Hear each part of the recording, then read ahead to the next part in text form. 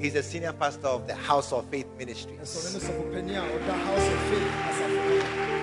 Please help me welcome up here Reverend Alfred Namiche. Put your hands together.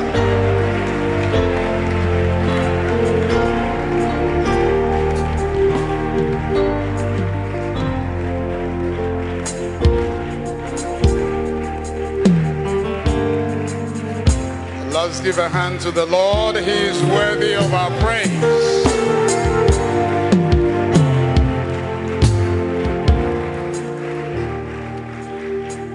I said, give a hand to the Lord.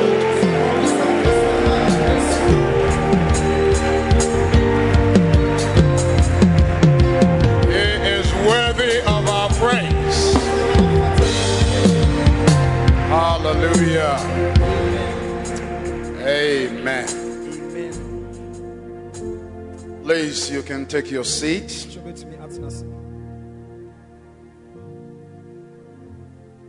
Thank you, Bishop Bruce, for those kind words.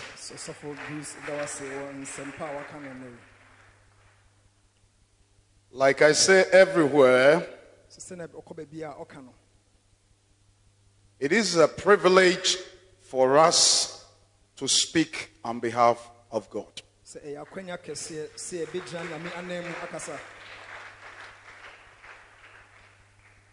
If there are about 1 million preachers in Ghana,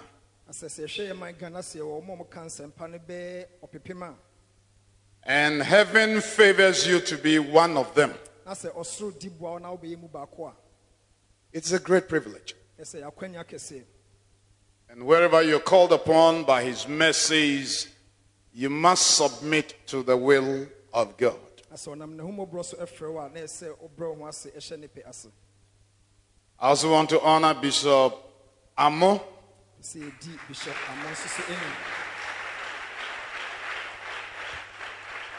As for Bishop, we talked and talked, but you didn't tell me your name. As for Amo, I know him. I've preached in his church. Nassim, yes, Bishop. God bless you too. And we also want to acknowledge our beloved brother, saint of God, Bishop Doug Hayward Mills.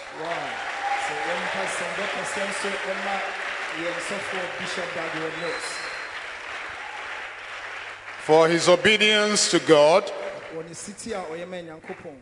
and bringing about this great ministry that has spread across the nations of the world. We thank God for those of you who have been moving up and down to put together this conference.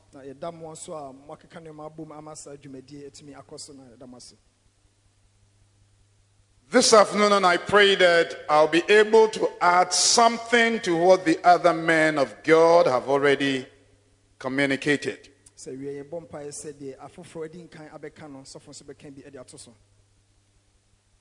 The ministry of Reverend Ransford Obeng, one of the great servants of God in this city and this country.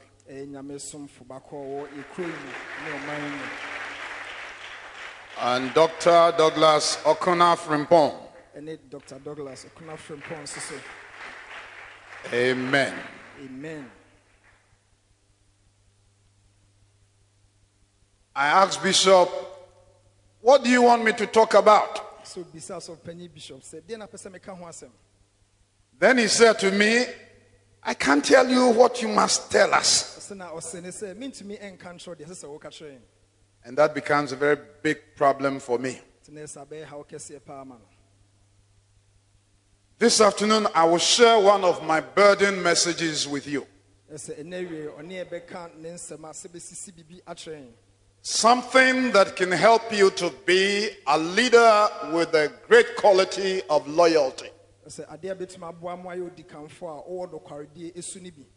A leader that God can use you to transform and influence the lives of others for his glory. And God willing, tomorrow I will touch on leadership and church growth especially with emerging churches.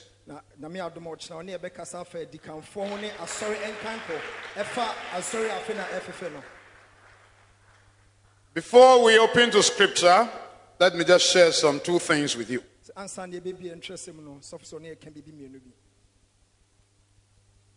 There was a young minister in this country.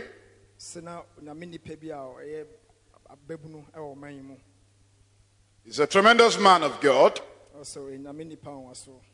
And when he started ministry, he went through all kinds of struggles.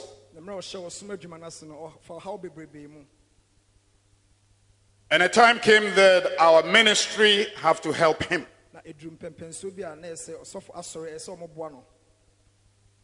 Then after some years, the Lord began to favor him to the nations.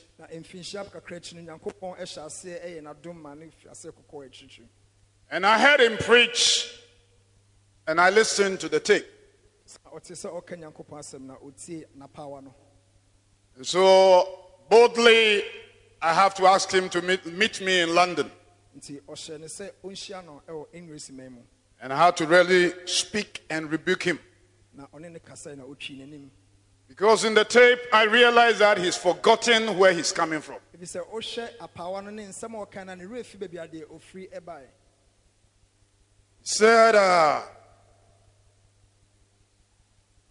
you can invite me to come and preach in your church if you have no church building.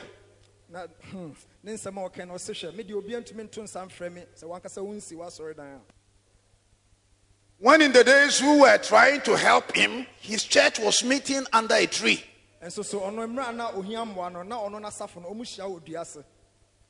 Sometimes in spiritual leadership, we forget where Christ picked us from. I have made a commitment to Jesus Christ that I want to be just as he found me. Many of you are aware I've been preaching for 46 years.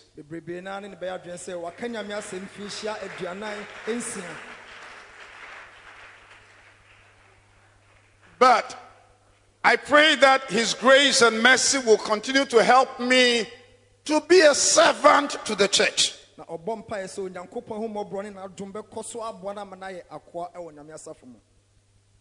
If you have your Bibles with you, can we first turn to Acts chapter 28?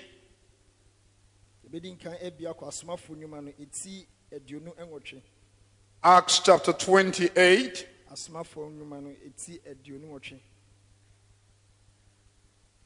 We're just reading 10 verses quickly.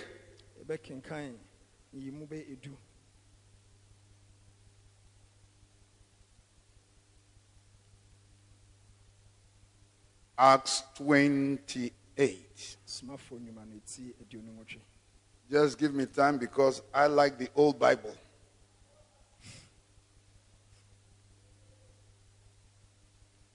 Now when they had escaped, they then found out that the island was called Malta. And the natives showed us unusual kindness, for they kindled a fire and made us all welcome because of the rain that was falling and because of the cold.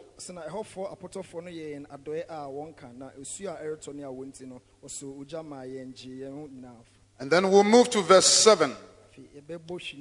In that region there was an estate of the leading citizen of the island, whose name was Publius, who received us and entertained us courteously for 3 days.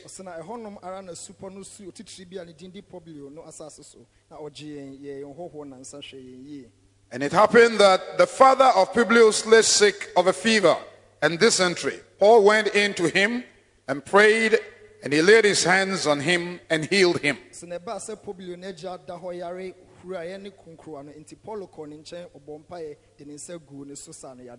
when this was done, the rest of those on the island who had diseases also came and were healed.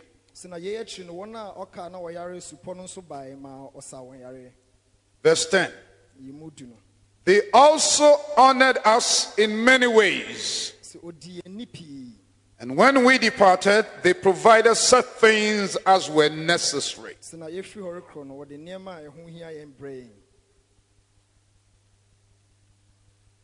This is a story about the Apostle Paul. In one of his travels as they were heading towards Rome. On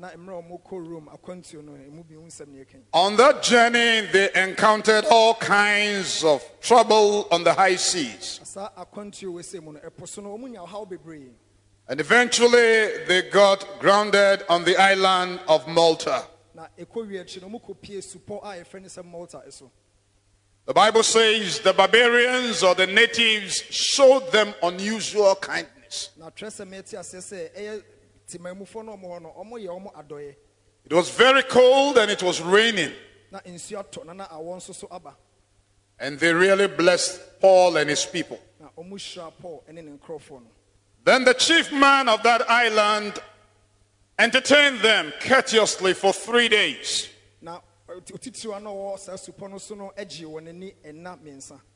And his father was sick. And they brought him to the Apostle Paul, and he healed him. And as a result of that great miracle, all the people who were sick on the island lined up, and the power of God gave them release.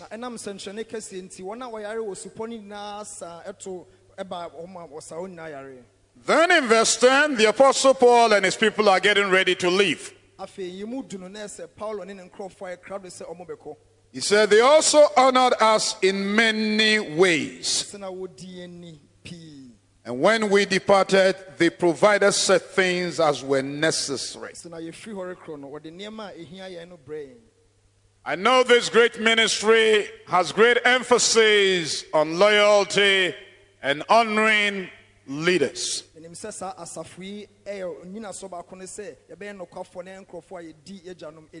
And one of the things that will help those of you who are emerging as leaders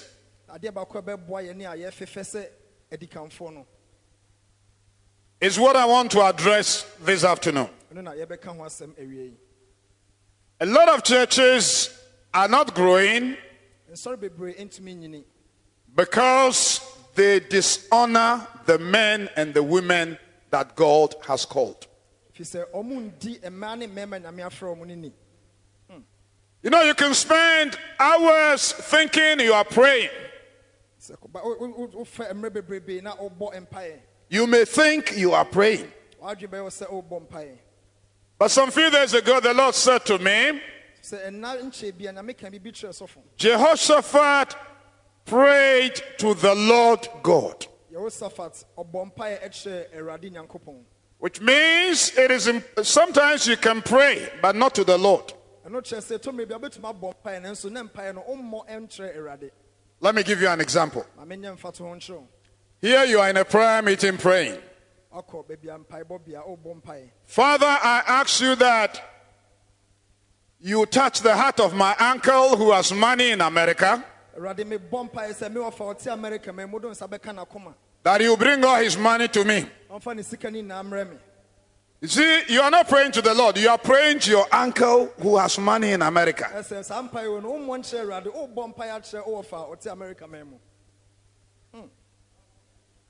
Many of our churches, whether they are small-sized congregations or mega churches, are not growing because of dishonor.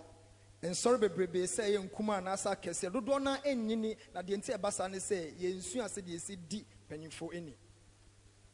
story we read, you realize that the barbarians of Malta were not the kind of people to honor the Apostle Paul.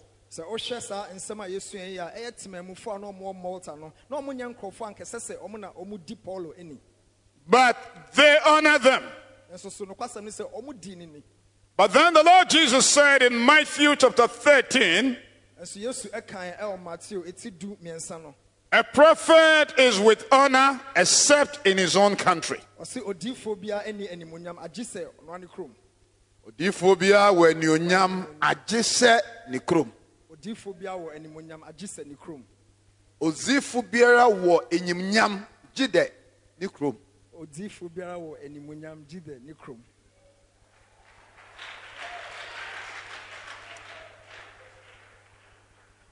In other words, you expect a prophet from Ghana to have honor.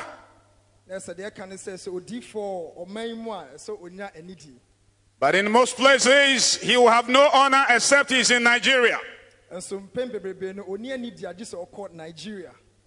You may want a man of God at Lighthouse to have honor.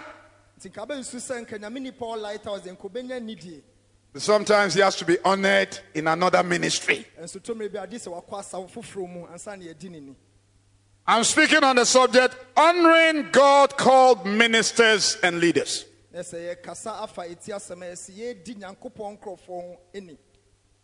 are situations that confront ministers in the ministry, which is very alarming.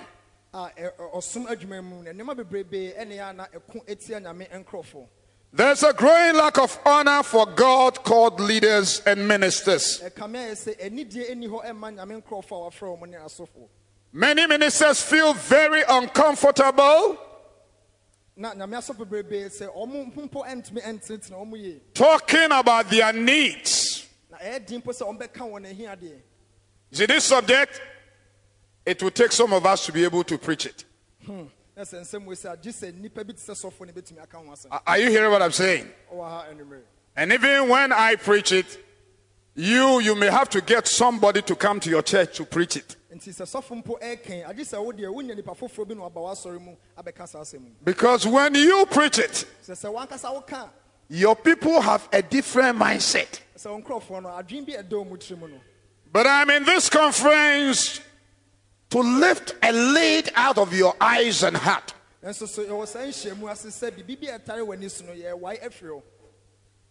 are many churches that are blessed with dependable ministers and leaders.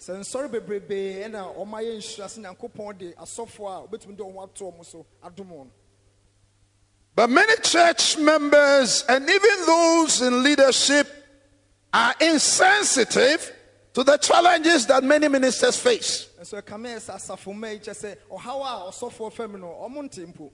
Especially those who have labored for some time.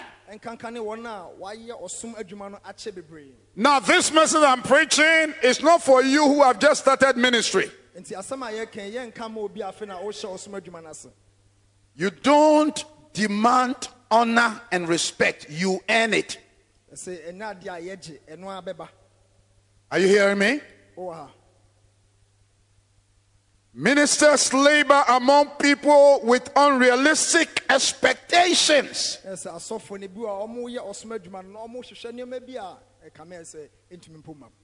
How can the church assist its ministers and reduce or minimize their pressure? The answer is by honoring the ministers whom God has given the church. But when I talk about honoring God's ministers, there has to be a caution. I'm not saying bring them to the place where they become cult worship.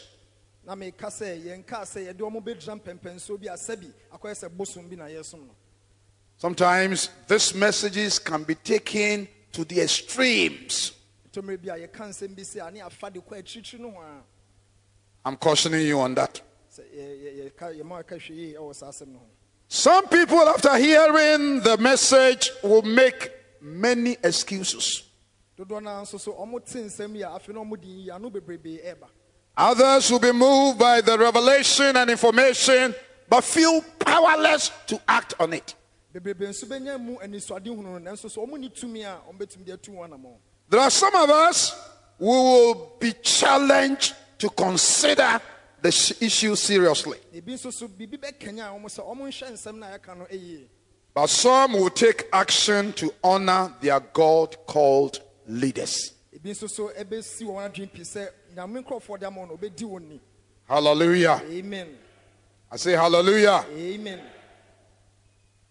See, sometimes where you labor may not necessarily be the place where you get your pay. This is one of the things many ministers have missed in their ministry. You may be pastoring an Assemblies of God church. You may be pastoring a lighthouse church. But God will supernaturally design that your real payment and reward is coming from another source.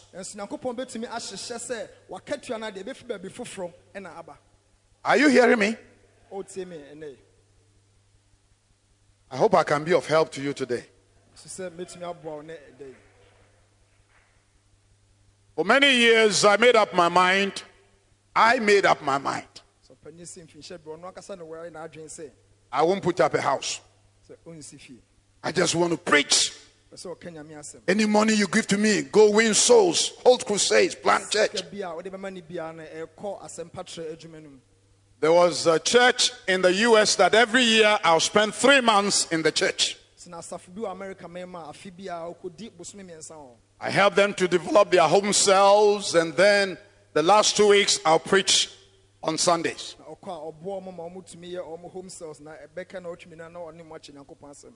When our ministry was celebrating its 10th anniversary,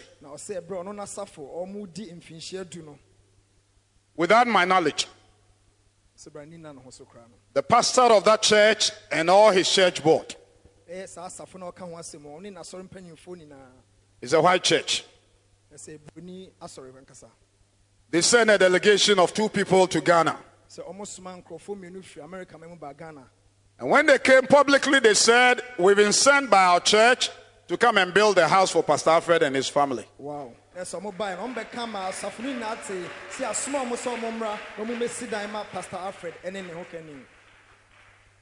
They were under instruction not to give the money to me. Because the senior pastor said, when they give the money to me, I'll go and plant a church with the money. And they put up almost about 9-bedroom house for us. Wow.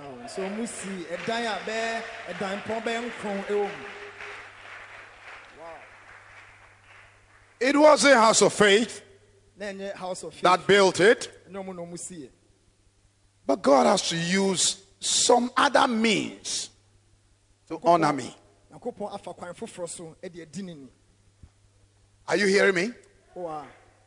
So I will not go around discrediting House of Faith, because it is through that ministry's platform that gave me that divine connection.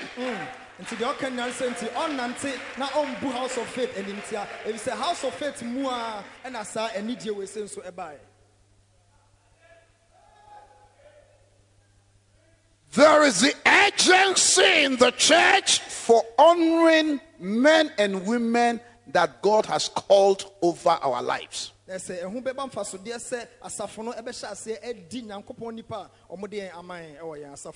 Bible, there are gifts that are given to the church. There is a gift of righteousness in Romans chapter 5 and verse 18. There is a gift of eternal life in John 1 and verse 12.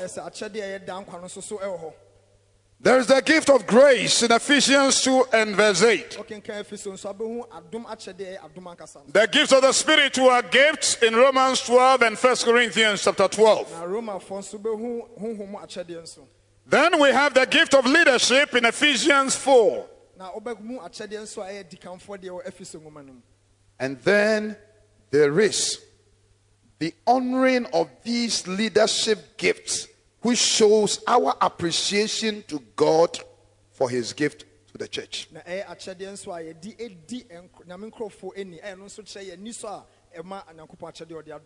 You see, a gift is never a gift until it is, number one, received.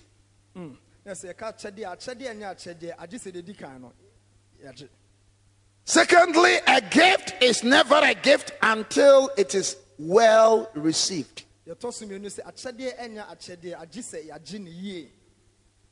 And so God, in his own wisdom, has given us men and women. They have their own flaws, they have their own weaknesses, but they have been anointed by the power of the Holy Ghost.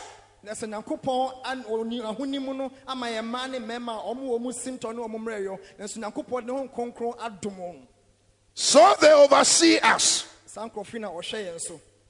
and we have to honor them. Before I give you the ways in which we are to honor them, in the book of Malachi, when you have time, do a survey of Malachi. In Malachi, he reveals to us the sins of Israel. Let me run quickly through for you. Their first sin was that they despised the Lord's name. Secondly, they defiled the offerings of God at the altar. Thirdly, they disregarded God's glory. Number four, they departed from God's word. 5, they demeaned God's covenant and holy institution.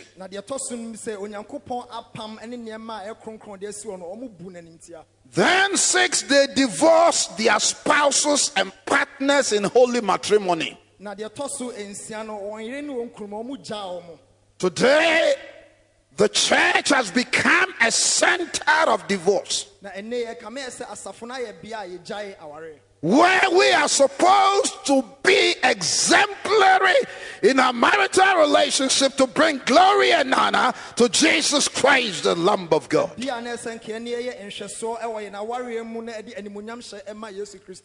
Then they also devalued the Lord's ordinances.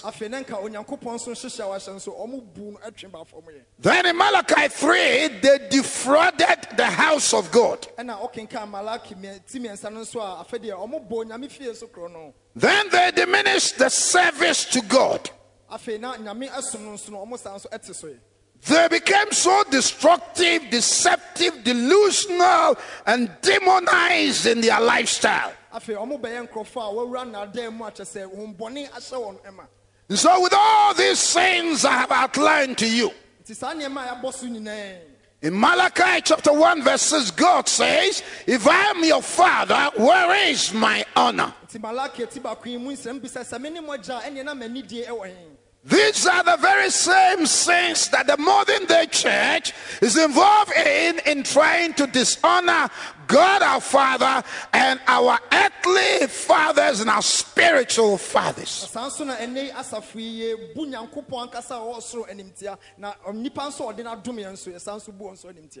When you meet individuals who honor spiritual leaders, you can see a reflection of their life of peace and glory. Hallelujah. Amen. We are told that when the Apostle Paul was in Malta, the natives honored them in many ways. That is the verse in Acts 28 and verse 10. He said, they also honored us in many ways. So there are many ways to honor your spiritual leaders. Let me still repeat, we're not talking about called worship, but giving them the respect that God wants you to give it to them. This message will bring you to the place of how to share in the eternal rewards of your pastor. The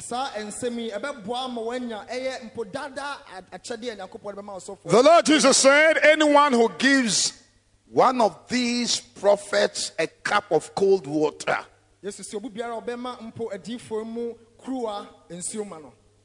the prophet's reward will be yours.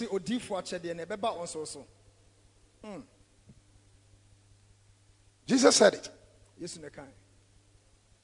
If you give one of these little my disciples whatever is their designed reward, you shall be partaker of it.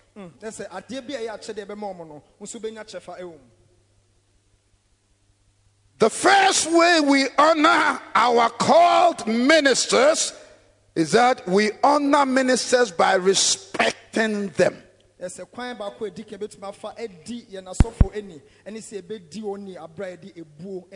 Hebrews chapter 13 and verse 17. Verse 17. When we respect the office to which the minister has been called, we are actually honoring God. The position is an honorable one. Their personalities are different. The pastorate is a call of God. So when you begin to accord honor to God's servant, you are literally giving honor to God, your Father.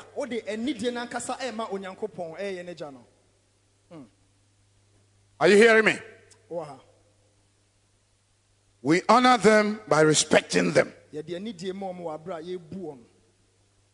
When we respect the humanity of ministers, we are honoring God.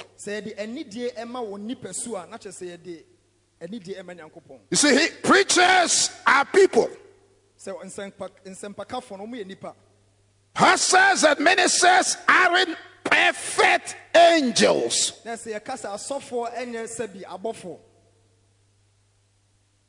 They are simply men and women who have been saved by the grace of God through Jesus Christ.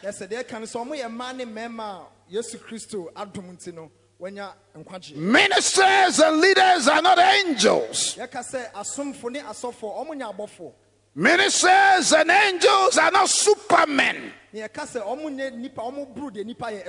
They are human beings whose lives have been tabernacled by the power of the Spirit of glory in the majestic name of Jesus Christ. Ministers are men anointed by God. And when we respect their humanity, we are literally honoring God. Because there are many of us, we show absolute disrespect to God's leaders over us. You see, your spiritual leader may not have your academic qualification.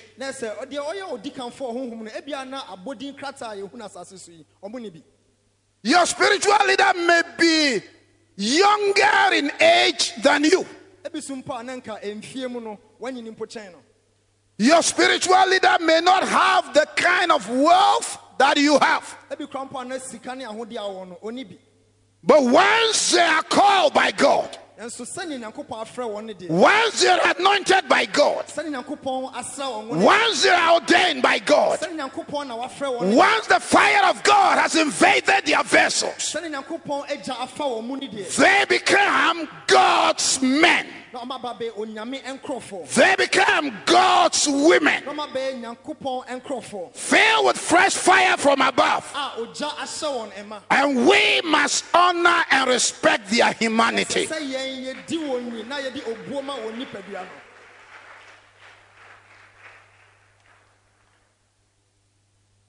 You go to certain churches where people spend hours upon hours to pray.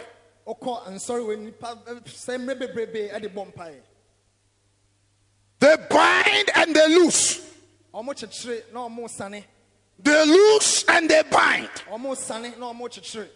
But you don't see any measure of spiritual and numerical growth in those places.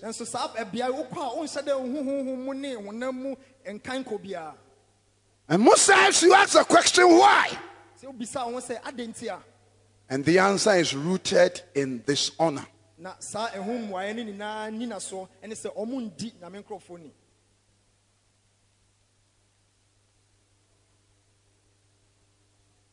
I talked to some of my pastors. And I said, because some of you don't honor spiritual authority,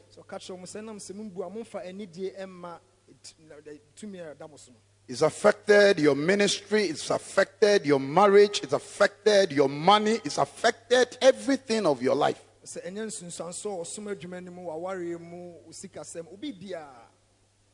And I said to them, there is a church I give oversight. It's in Belgium.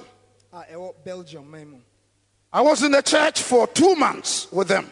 That is my kind of ministry. I go to churches, spend about 6 months in one church. That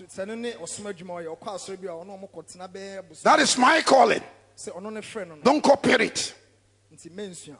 I said, don't copy. You follow yours. And so here I'm in this church for 2 months. Preaching, teaching, running a Bible training institute for them. And whilst I was finishing my course in the church, the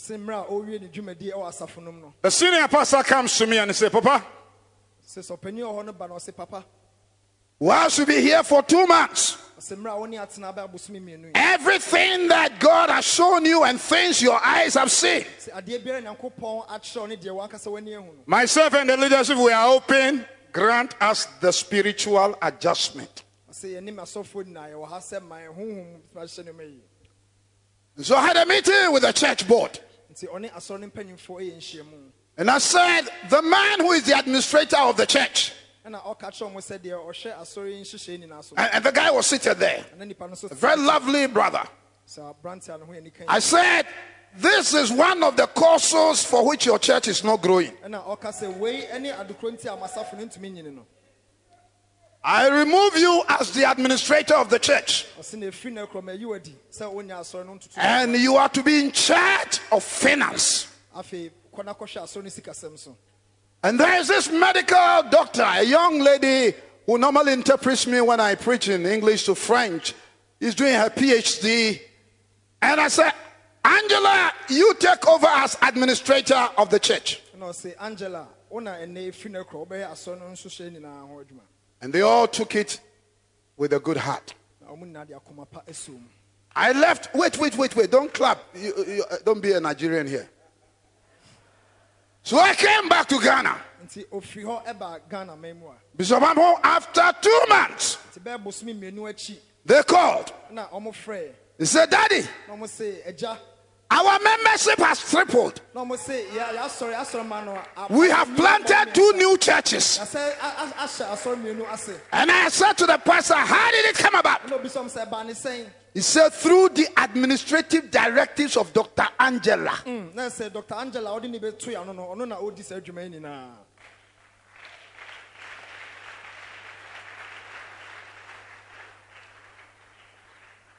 Because they honored our input.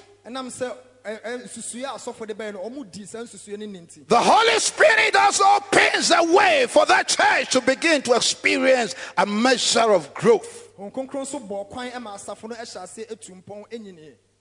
We honor God appointed men and women of God by respecting their humanity. Then when we respect the families of ministers and leaders, we honor God. See,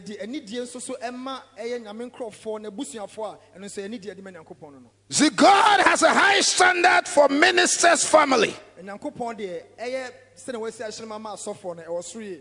Timothy chapter 3. The standard for spiritual leadership and their family life is very high.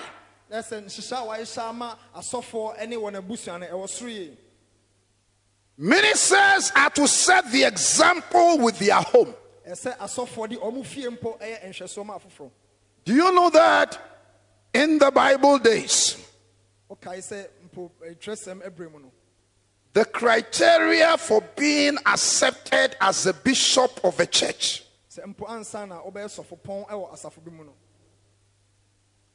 we come to your house to determine how you manage your 3 children and your wife. And Paul says, if you cannot manage your wife and 3 children, how can you manage the church of Jesus Christ purchased by the precious blood, where people are coming from different backgrounds with different ideas and different attitudes and different character traits?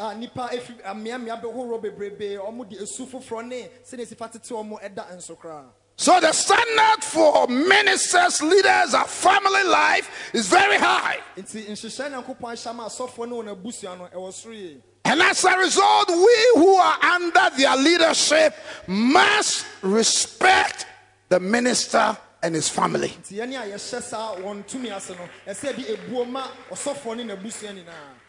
go to a lot of churches and the way they speak evil of the pastor's wife. Anything happening in the church, the cause is the pastor's wife.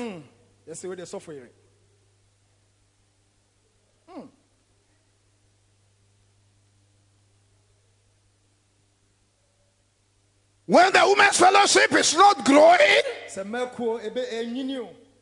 the root cause is the pastor's wife. When the youth ministry is not growing, the pastor's wife is the cause. Listen to me by the mercies of God this afternoon. We are to respect the families of our ministers, most especially their wives.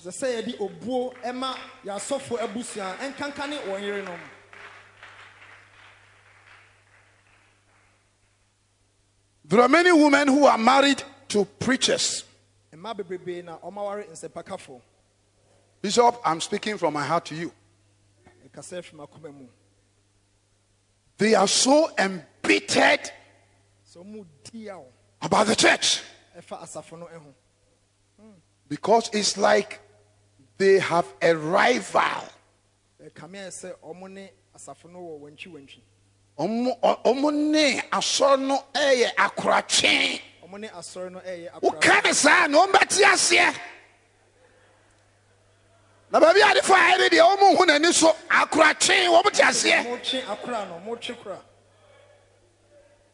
There are many pastors' wives, bishops' wives, all kinds of wives of men and women of God who feel that they are in rivalry with the church program, with the church, with the ministry.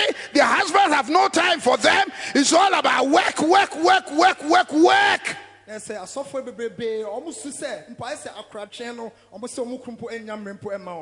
The pastor all day is at the office. He gets home at maybe 10 p.m. Then there is a telephone call. Pastor have to pick a car and run all the way to Ayediase. And the woman sits in the house lonely. Stop destroying them and respect them.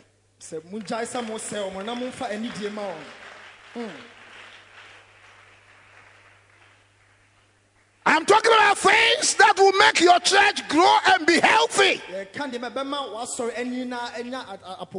When you honor, respect the families of your pastors.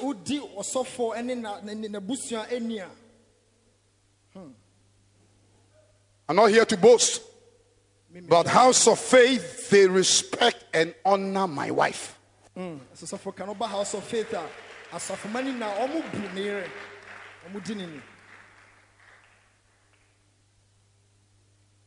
Church members dishonor God if they do not respect the minister's family. The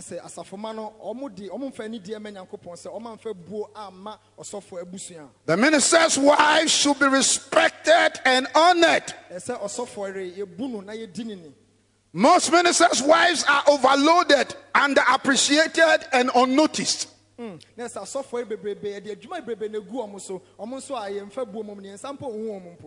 They tend to suffer from loneliness. May we respect the privacy of the minister's family, love them, and accept them.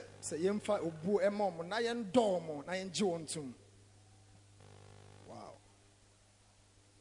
Because see, those of you who are in this meeting, some of you may not be preachers or prophets or leaders now. But you don't know in the next few years ahead, if Christ tarries, where you find yourself. Let me give you this example. It happened to some of my friends.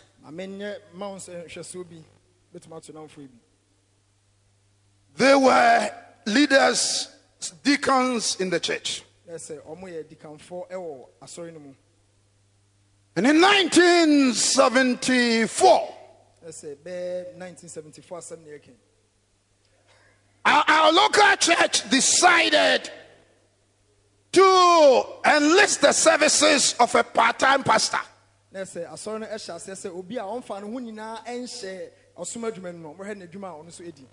Because they couldn't get a full-time pastor and pay him.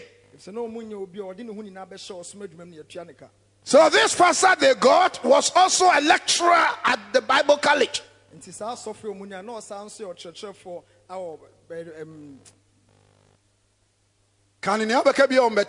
Bible college. And so we went to a meeting to discuss how to remunerate this pastor we are enlisting his service. In the meeting, some of these my friends, they are older than me in age. They said, no, we can't pay him. He already has a job somewhere where they pay him at the end of the month. And I said to them in the meeting, if you need the services of an accountant who is at GNTC to come and work for you at maybe GB Olivant, you don't know Olivant, is gone, long time. He comes on his terms. You can't tell him that because he's an accountant somewhere and he's receiving pay, so when he works for you, you won't pay him. Are you following what I'm saying? These people fought us in the meeting, and their word prevailed.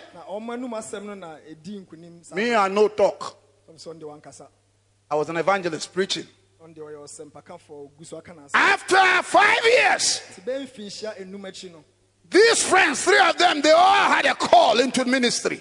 And they went to the Bible college. And they graduated after 3 years. I was then a missionary in Germany, teaching at Christ for the Nations Bible Institute. And I came home for holidays. And these 3 friends, they all marched to my house. And whilst we are talking, Alfred, this church, they are wicked. They don't take care of us at all.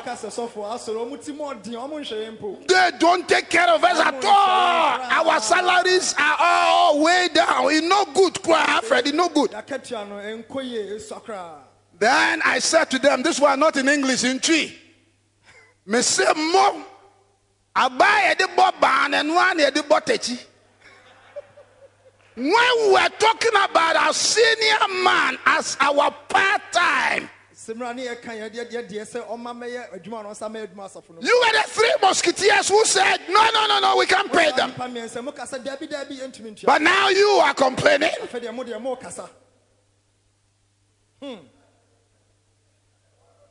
So what I'm talking about, that you must respect these women. Yeah, I was talking about you, that now you are in. God bless you for coming. Yeah.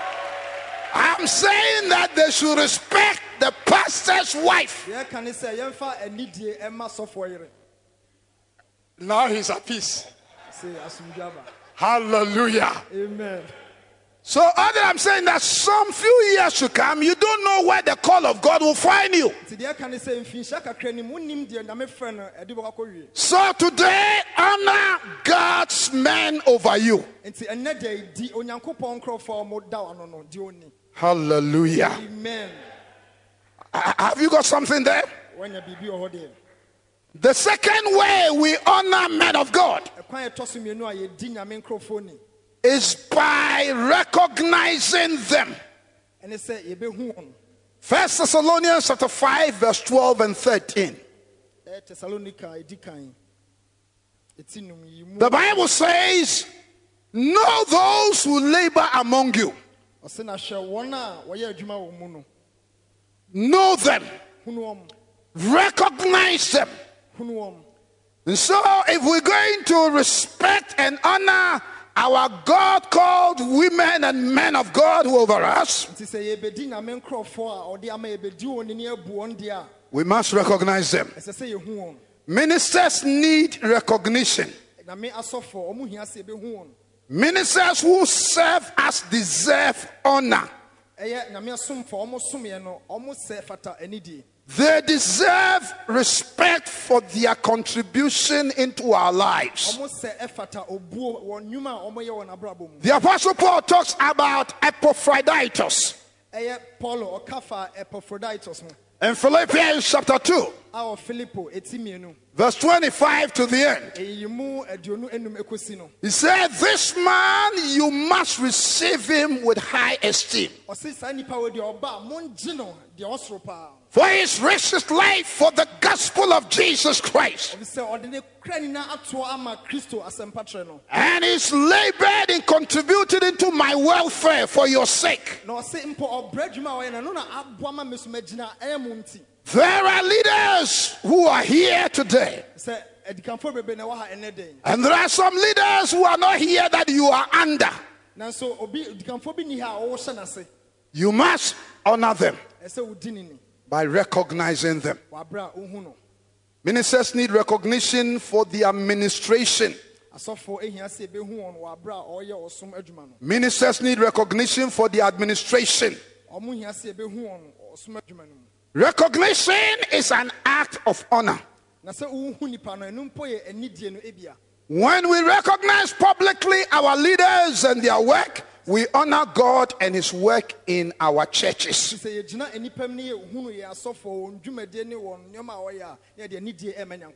During significant milestones in the life of our pastors,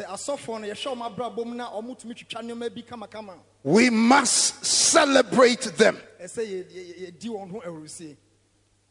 Let me still repeat the caution. If you've just started and you are 2 years, 3 years, 4 years, 5 years, don't go and demand that they celebrate you.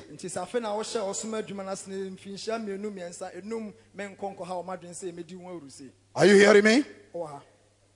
Last year, one of my pastors, he's my son, he's dear to my heart. Some years ago, he gave a prophetic word at our ministers' gathering. And I wrote it in the front page of my Bible.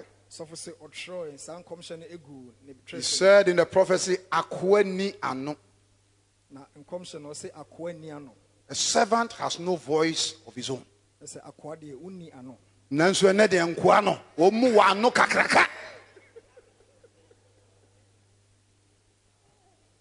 And so last year, I told him that myself and my wife has been married for 40 years. Wow. And so whilst we are on vacation in America, we'll come to his church for them to pray for us. Do you know when we got there what he did? He and his board has taken over the program, rented the most expensive hotel in that place, invited people who know us from all over the world that we had no idea about. Flew them to the place. They rented a limousine. In fact, that was the first time in my entire life that I've put on bow tie. I normally don't put on bow tie. I'm always with this. You see, me, I'm a conservative British trained. But that day, I am in some bow tie. And my wife was just like when I saw her. And our children and our grandchildren were all there.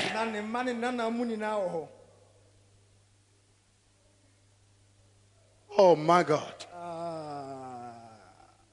When we walked through the hall, and the music, one of the music of my wife was being played. And I held my wife's hand and we are dancing.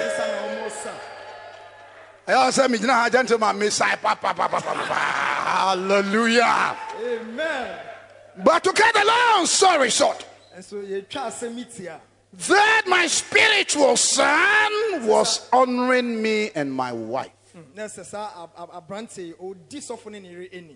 When we finished, they gave us a check of $50,000. $50,000.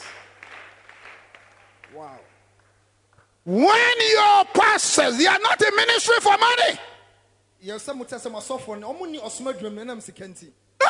No. They are a ministry to make sure that the revelation of Jesus Christ entrusted to them can be preached to change your life, that they disciple you, they mentor you, they pray for you, they equip you and release you in the name of Jesus. Amen.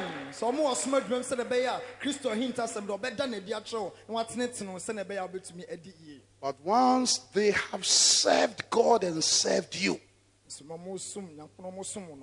you must learn to honor and appreciate them. Wow. Are you with me? Oh,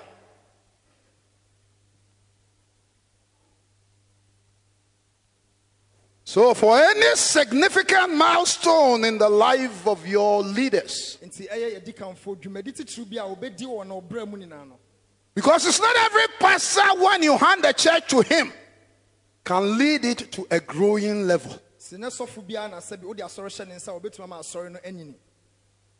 One of the men of God, I will not mention his name, he made a statement in a conference. He's an old Assemblies of God minister. By the way, I've mentioned his name. He's Reverend Ransford's father in the Lord. He said, if I give you a church with 50 people, if you can't add anything to it, when I'm coming for the church, give me the 50.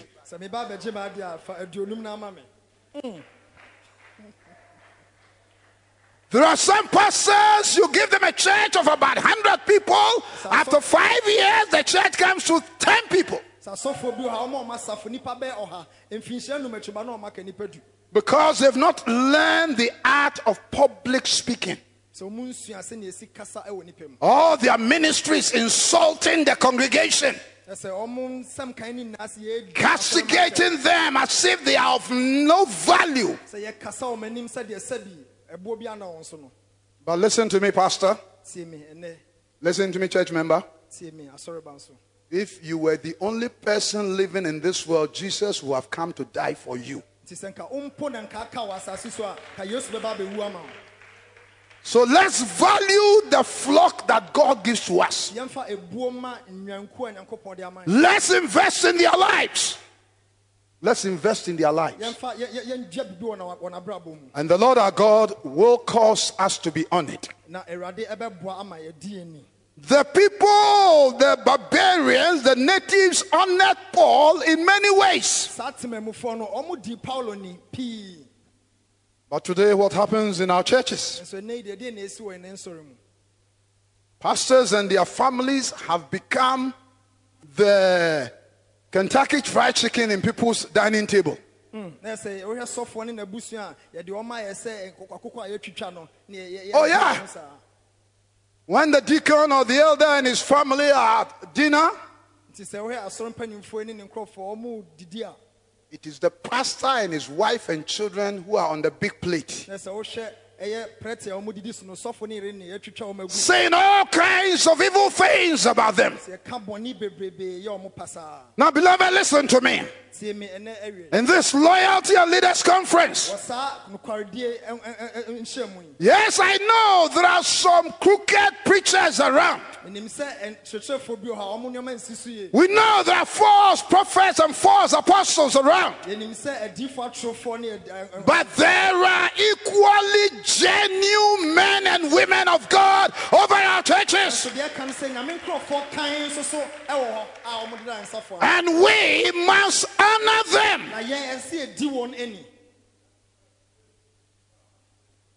Thank you, my brother. Bishop Saki will say, what a word. What a word. Saki, who you home? Oh, no one can say, I've heard this. He's a great preacher. Wow. I love him. Wow. We must honor these men for their labor of love into our lives. Some of us, some years ago, we were nothing. Through this man's ministry, we got saved. We got baptized in the Holy Ghost. They mentored and discipled us. And now we are where we are because of the grace of God through them.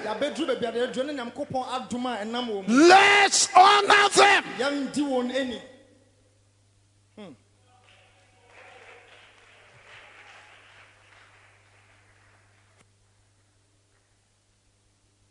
The third way we honor them. Are you tired? No. Wow, me pretty me catch us my bread. You are no catch us my bread. Wow, what's my bread?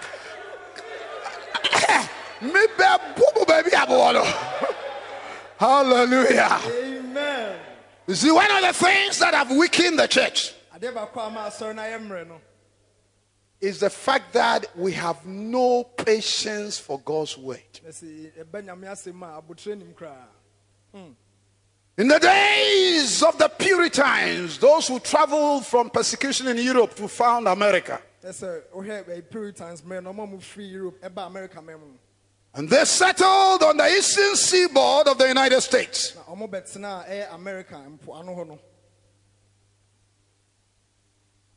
They were farmers by profession.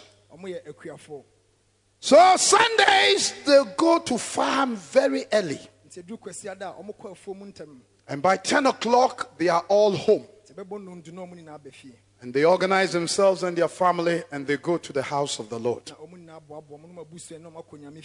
Church service was from 11 a.m. till 9 p.m.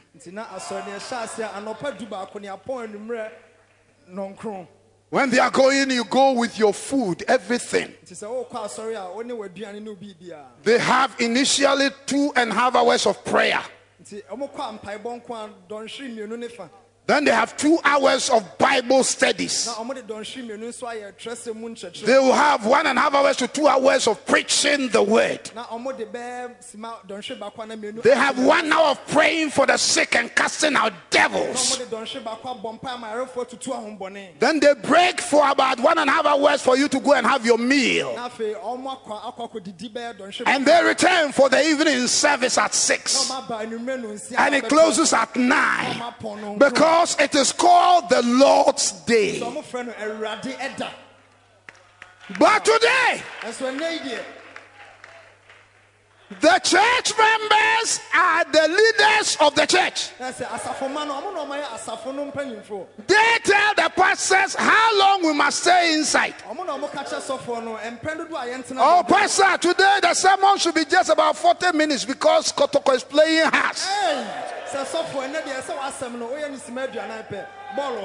Pastor, today it should be about 15 minutes because Barcelona is playing Bayern Munich.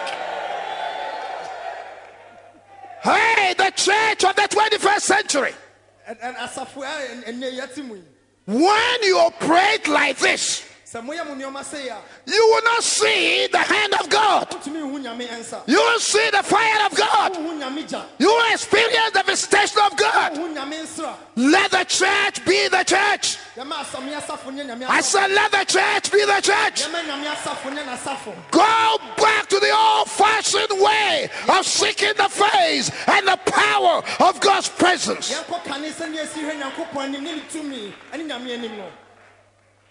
Preach.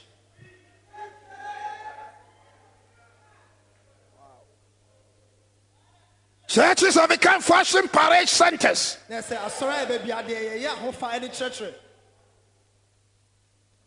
God have mercy on you. May God have mercy on Alfred.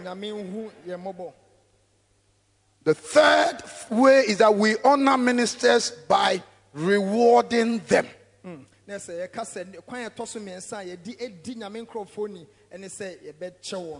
By rewarding them, remunerating them. 1 Timothy 5:17-18. Churches should practice rewarding their ministers. Ministers do not enter ministry in order to make money or to receive rewards. When churches reward their ministers whom God has given it, God honors that church and ministry.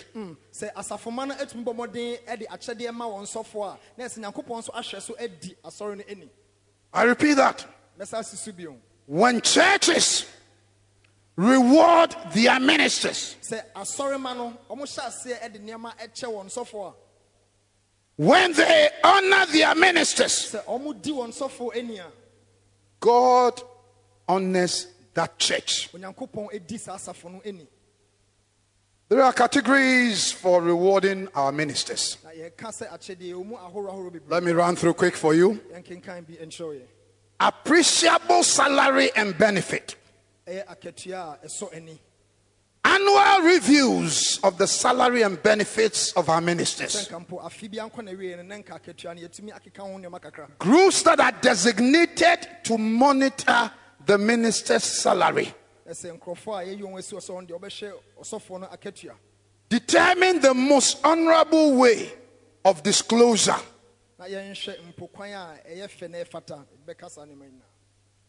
We must have a process for considering salary adjustments to deserving ministers. Our pastors must have sabbatical and extended leave. The difference between African preachers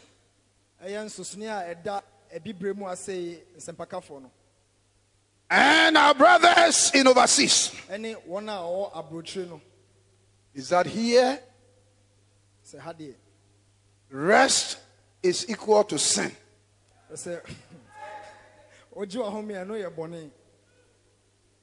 We are an activity-oriented society. Whenever we are in action, that means we are doing something to please God. The Lord Jesus Christ, after the apostles have gone for ministry, when they came back to give their testimony, Jesus said to them, "Come, let us go to the desert a while and rest."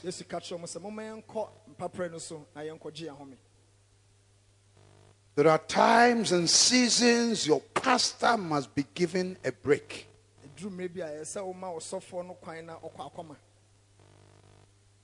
About 7 years ago, a church in Houston, Texas invited me. The pastor is my spiritual son. The invitation he brought, it means I'm preaching from Monday all the way to Sunday. So I prepared myself, I prayed, and then they brought the ticket and I went. He picked me from the airport, drove me to the hotel. And then once we entered and we said a word of prayer for traveling mercy, then he said, "Daddy, you know I brought you some invitation that you are preaching from Monday to next Sunday. You're only preaching on Sunday. We brought you that you can rest." Wow. I look at him. Ticket na the frigana ba say just my home. I say, alright, why you be papa? So why you be? Yes, we are. No, I can't know why. So Monday, I eat, I sleep. I eat, I sleep. Tuesday, I eat, I sleep. Till Saturday, Bishop. So yes, I kopim memendano. Then Sunday, I had one service, miracle service. The power of God released miracles of healings and deliverances. And then after he put me in the hotel for another 1 week. When I was coming, they gave me a check of $10,000. Preaching for 1 hour. Wow. There are times these men and women that are laboring over you must be given quality time to rest. After this big conference like this, you the elders of Lighthouse, this one is apostolic directives to you. We have the bishop's one, but this one is apostolic direction. You go and tell pastor and his wife and the key people who are involved, take about a week off.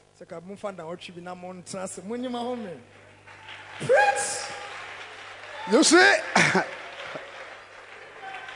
there are a lot of people in this city who for some years have not been seeing me. Yeah, because many times you go around, you don't see me. Do you know why? My ministry, to some degree, is a traveling ministry, very demanding. So anytime I am home, sometimes, Bishop, for 2 months I'm inside my house, I've not stepped out of the gate. Nothing called going to office. I'm with my wife in the house. You know why I'm saying this? Because some of you pastors have been so preoccupied with work. Before your eyes will be opened, all your children have left home. They are gone to start their life. And you and your wife, you are like strangers in the same house.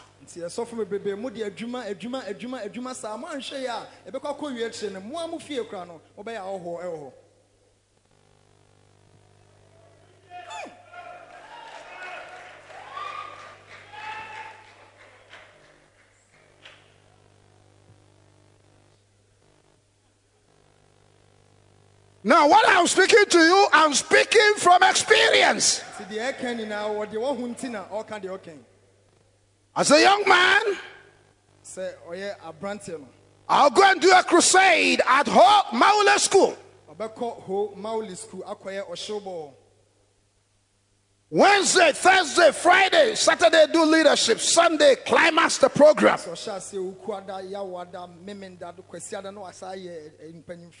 Go to Ho Technical the following week, do the same thing. The third week, go to Ho Nursing School, do the same thing. And then sometimes Sunday early morning at about 3 a.m. I'll take off, drive all the way to come to Kumasi to be in the pulpit to preach. That is when we have started church.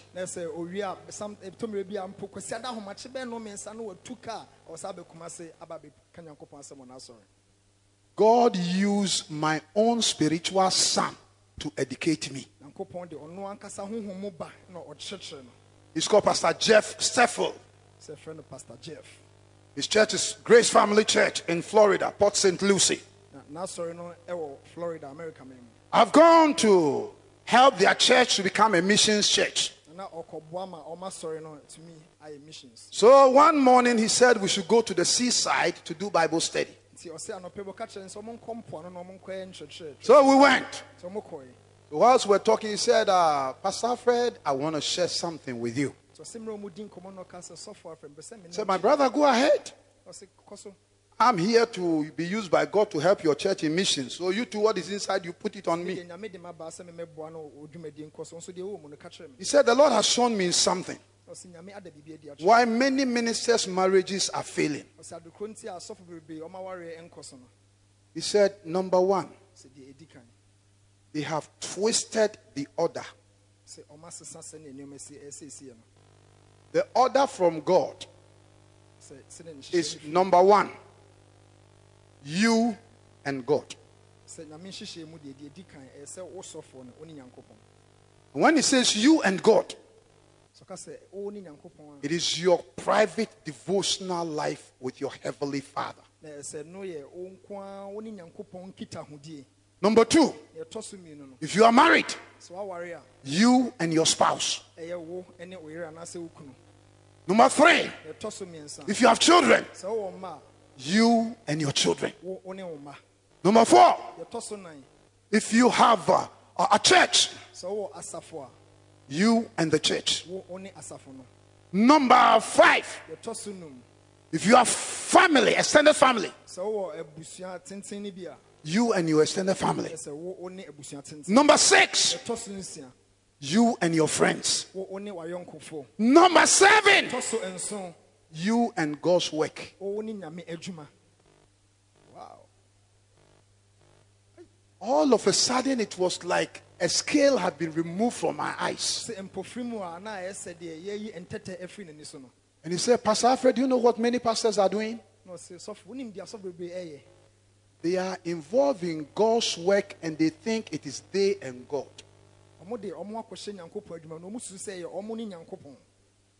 That is why many pastors don't do morning devotion, because they think it is for the church members.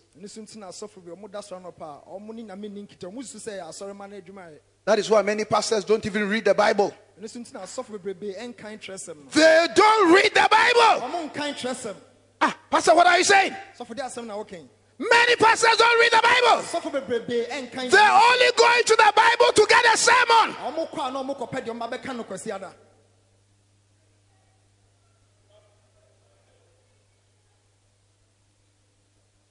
So by virtue of having nothing inside your spirit, it has so much affected their married lives.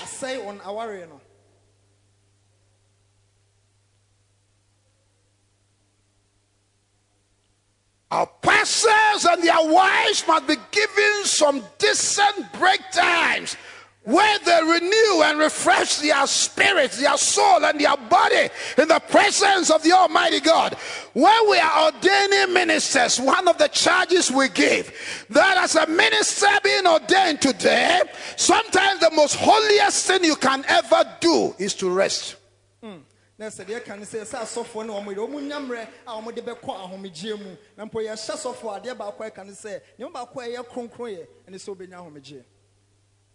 So as a church, we must help them in that area. Amen.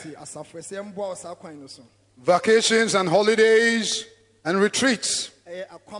Well-deserved rest. In some places, when they have grown in the ministry and the churches can afford, special arranged trips for ministers and their family.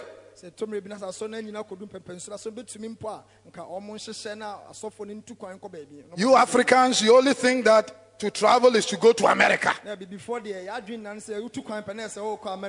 You can pay for a hotel in the Volta region and ask Pastor Bruce and his wife to go and spend 1 week. Amen.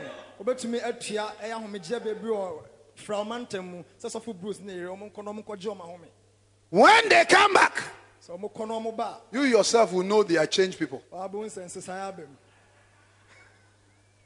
I wrote it one time to my children. I enjoy my life, I enjoy my marriage, I enjoy my family. But 3 years ago, I was there and I told my wife, we're going to spend a week in a hotel. And I have an elder with a hotel. He said, Pastor, come, you don't pay anything. So we went for 1 week.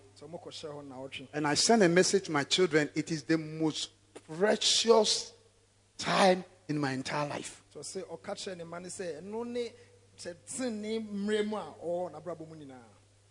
church can honor its leaders by giving them vacation that is well deserved. You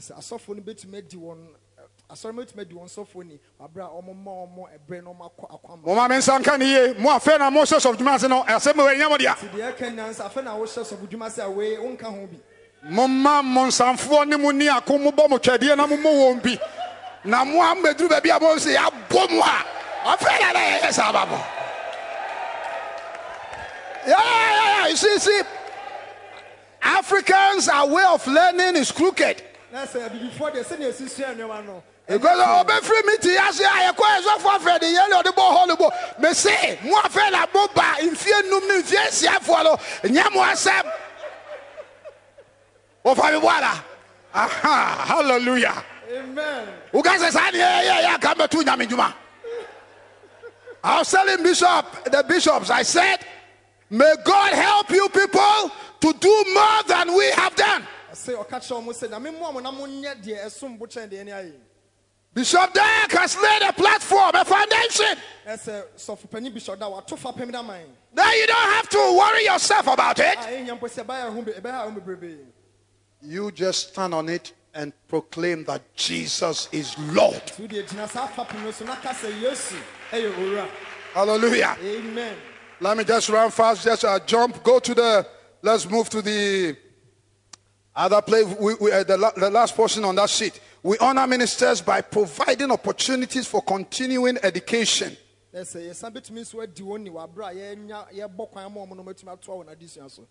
Help your pastors to upgrade themselves, theologically and biblically.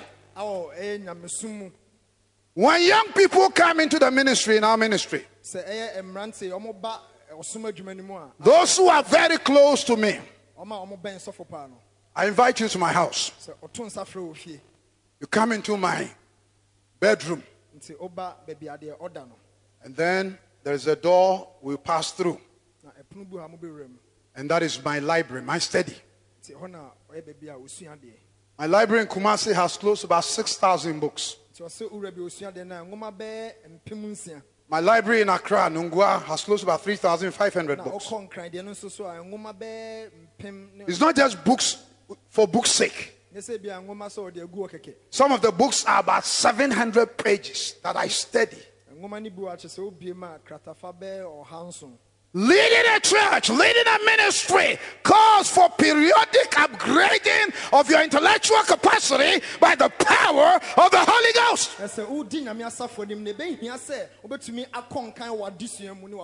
We thank God for books that have been written by Bishop Dark and books written by other men of God. But you must personally hear from heaven and declare, thus says the Lord, in the mighty name of Jesus Christ. Let the church help our leaders to have holidays and break to upgrade the education.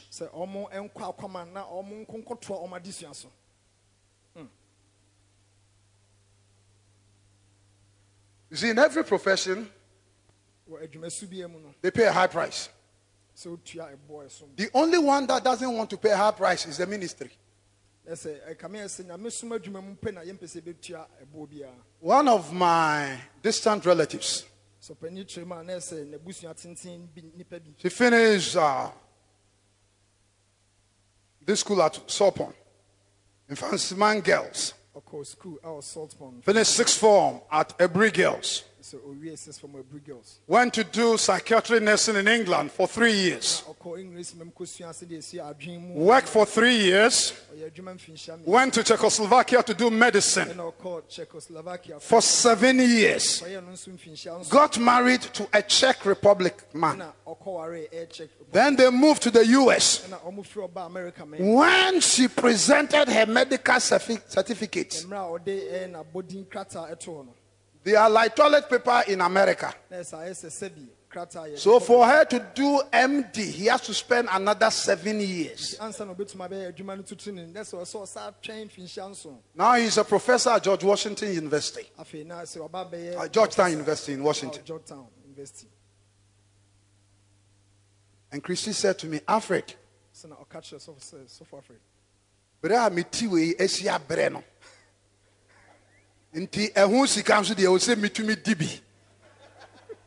hallelujah. Amen. See, every field of work, people are paying a high price to really match up with the trend. But today, leaders of churches have nothing to do with theological and sound biblical education. They just read books that are written by people who never knew God anywhere, and it's written 21 steps to becoming a multi-billionaire. And for the past 20 years, you don't even have $6 in your bank account. Men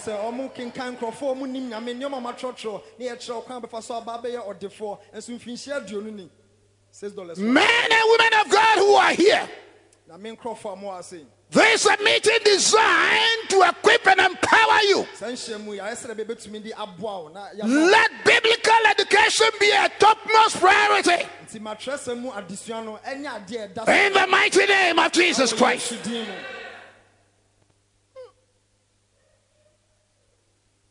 Thank God. I'm also preaching to myself. I hope you are following what I'm talking about. I may not finish, I can put it down. You take the outlines home because we might have another subject to teach.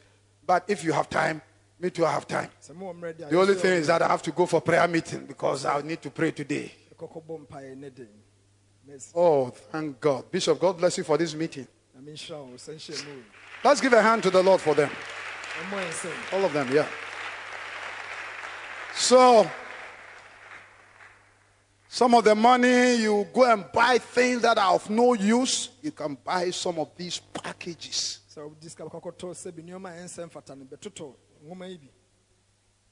Amen? Amen.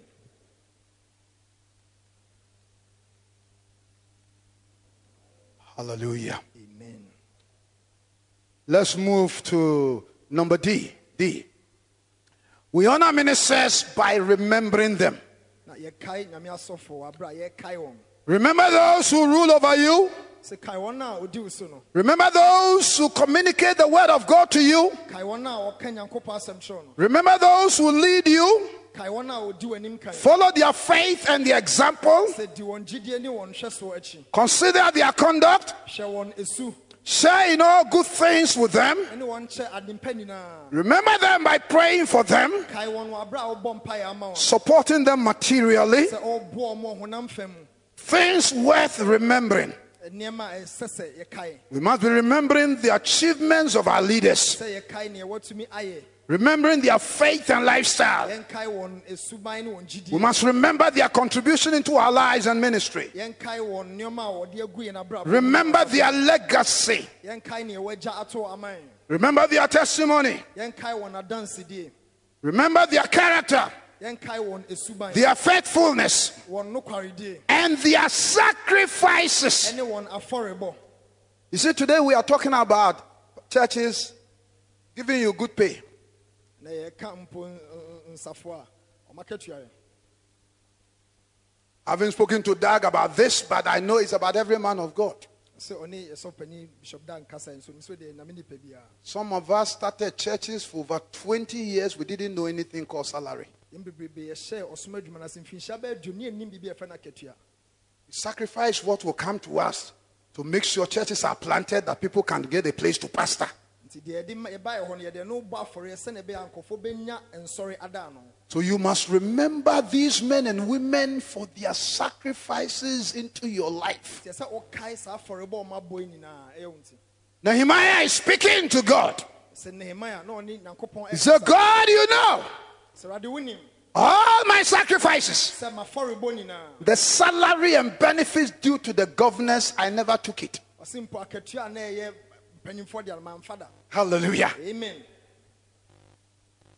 Some of these men use their own resource that God gives to them to make sure that you can have a place of ministry to bring glory and honor to Christ. So we must remember them. Amen. When you are making plans for Christmas, have your pastor and his wife and children's name on your list.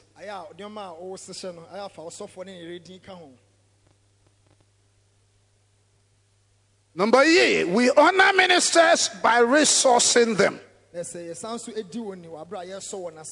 Jesus Christ our Lord was resourced. Luke 8:1-3. Paul and his team were resourced in Malta. Acts 28. His ministry was resourced by the Philippian church. Lawyer Zenas and the Bible teacher Apollos were to be resourced by the church in Crete. Nehemiah was resourced by the king. Workers were resourced in the book of Ezra. King Solomon was resourced by his father David. When you read 1 Chronicles chapter 29, he's talking about Solomon. David is speaking to the nation. He said, God have chosen my son, but he's inexperienced to be the king. So he surrounded him with elders. If you're a pastor here, listen to me. You may not have the educational and intellectual capacity yet. Don't feel threatened by educated people. Use them to circle you, and it will compensate for your deficiencies.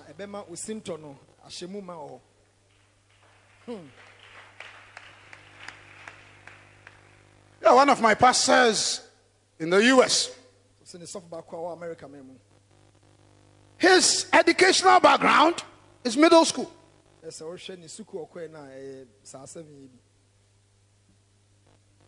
Now, after about 10 to 12 years, he has a church with about 500 people.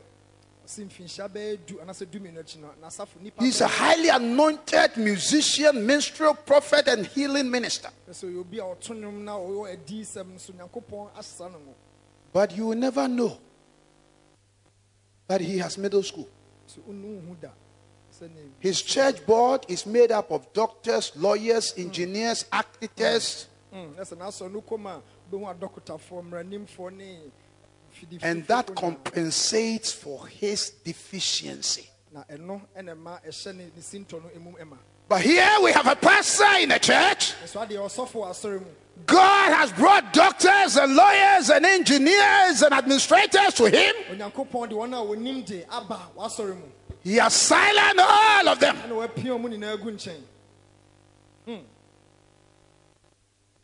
The church can't move forward. And every prayer meeting, they are casting out and cursing the witches and the wizards. Pastor, I want to say this to you with all humility. You are your own witch. God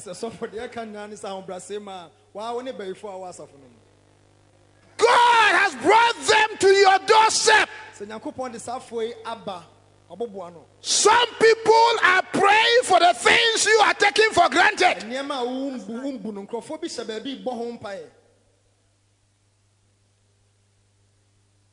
Yeah. Because it's Lighthouse that is organizing this, we can use them as a... Somebody somewhere in another ministry is praying that he'll become a pastor in Lighthouse. And you've got a Lighthouse church to pastor and you're fooling about. Hey.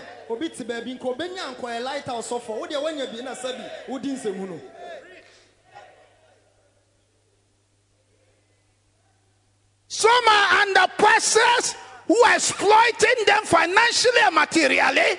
You are under a bishop who has sacrificed everything to get churches across the world, and you are fooling about.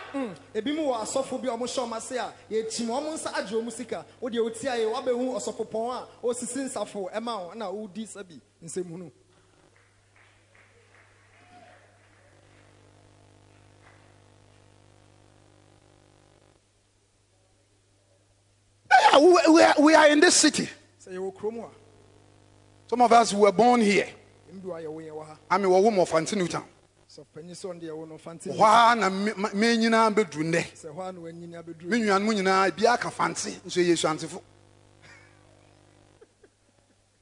I was born, bred, and battered here.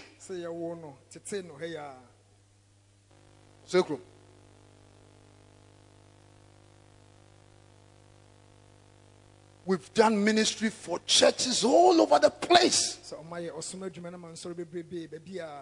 Only God knows how many Assemblies of God churches were raised through our crusades.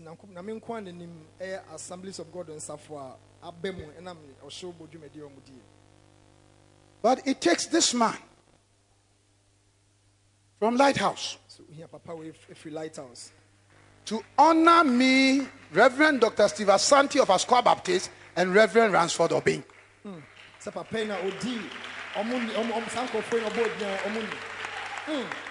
When I had not even preached one sermon for him. Bishop, please sit down. Are you following what I'm talking about?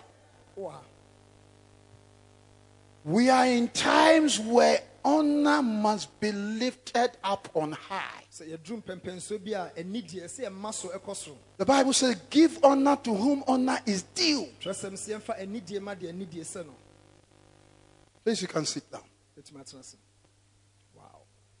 And there are some things about honor you have no idea about.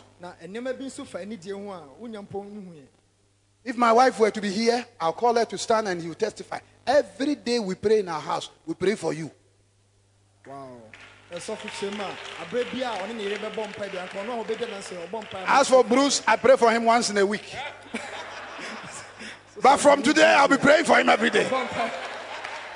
But as for you and Dr. Forsen, you know, it's true, Dr. Forsen, I got to know Pastor.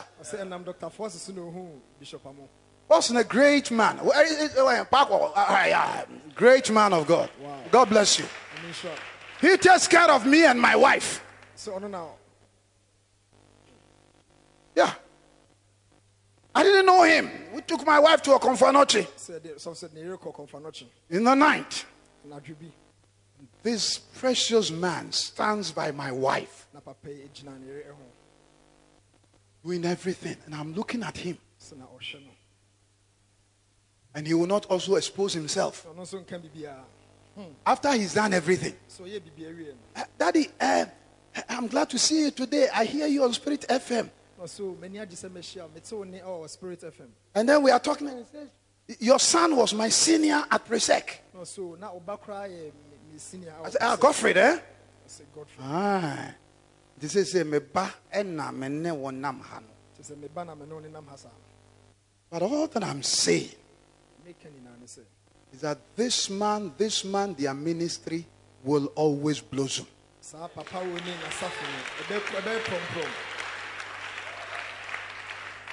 The way they respect senior ministers of the gospel. When people will say all manner of stupid things, of things they have no idea about. May God have mercy on all of us. May we learn to honor them.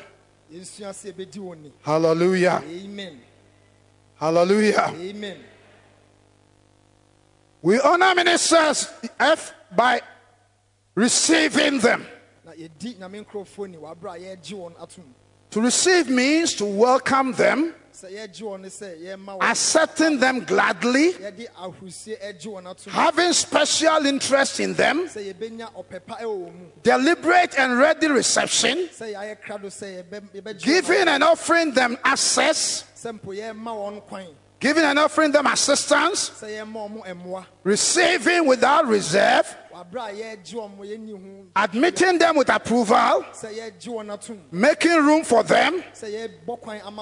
A prophet has no honor in his own country, in his own church, in his own ministry, in his own fellowship,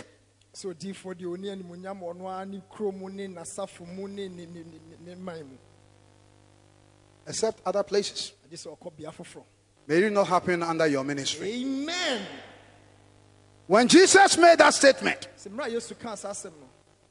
what he's saying is that a prophet must carry honor. Simple as that. I repeat, you're not worshiping him. Only God is to be worshipped. But you're respecting him. If you read about Jesus Christ, he visited his own country. He taught his own people. He ministered in their synagogues. His people were astonished at his ministry. They questioned the source of his wisdom and miracles. They questioned his relations. Familiarity breeds contempt. Jesus touched on the subject of honor. And to the people, unbelief was the root of dishonor. Let's move to the next page. We must note well what is the contrast between those in Malta and the people in Jesus' own place.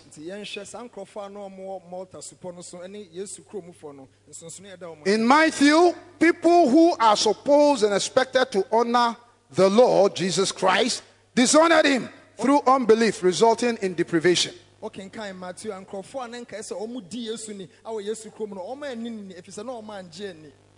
in Acts 28, those who are supposed and expected to dishonor Apostle Paul and his team, they honor them through open-heartedness, resulting in marvelous provision of healing. And so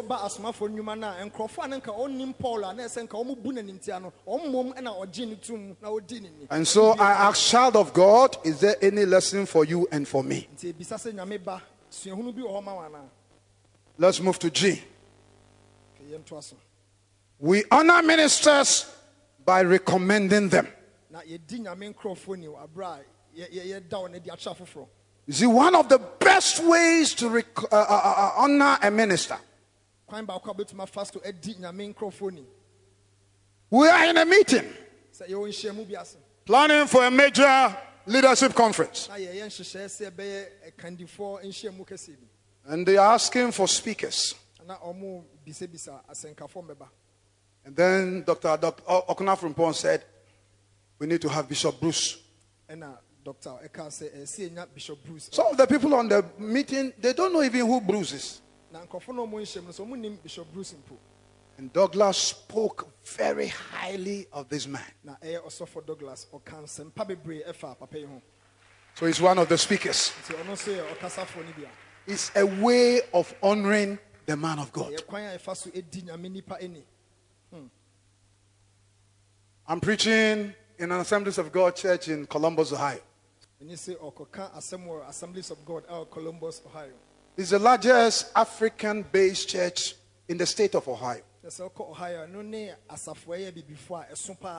The pastor did not finish middle school.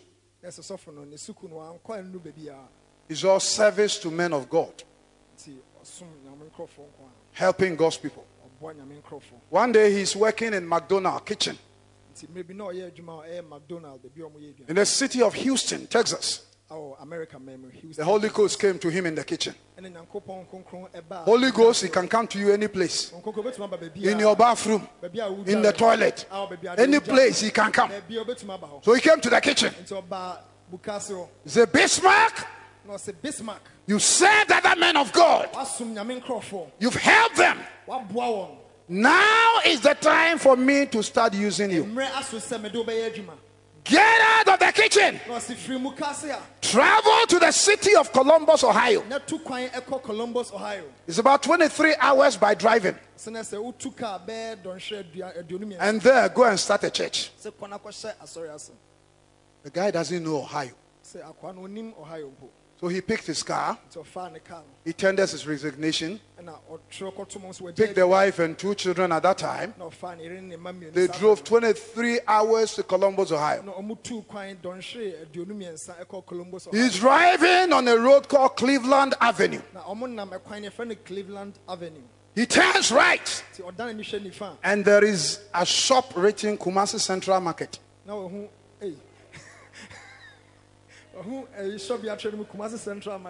So he passed in front of it, walks in, and the lady who owns the shop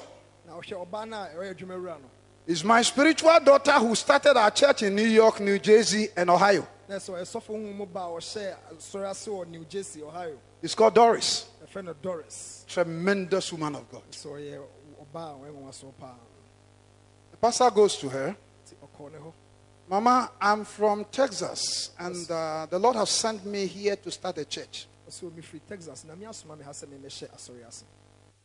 And then he asked, do you go to church? He said, yes. My father is Pastor Fred Nyamiche, House of Faith. He said, he's my father too.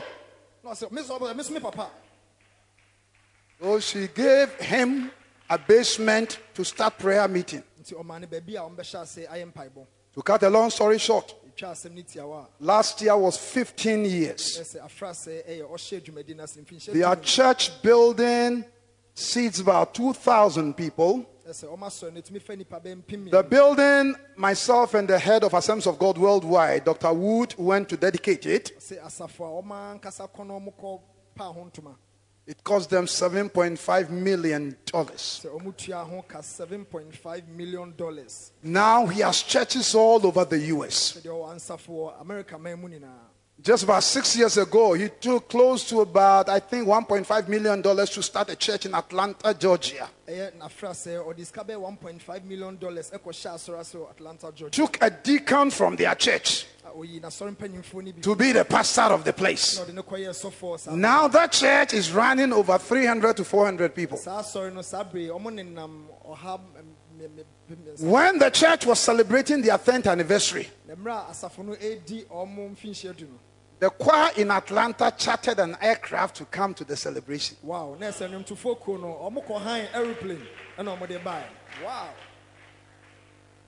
I'm speaking in his church. on the preeminence of Jesus Christ. Oh, yes. Professor Frimpong Manson, Assemblies of God head in Ghana, is there. Professor Frimpong Manson, Assemblies of God in Ghana. The head of Ohio State Assemblies of God, Brother Wooten, is also there. Brother Wooten, Assemblies of God, American. I finished preaching. I'm in the pastor's office changing myself.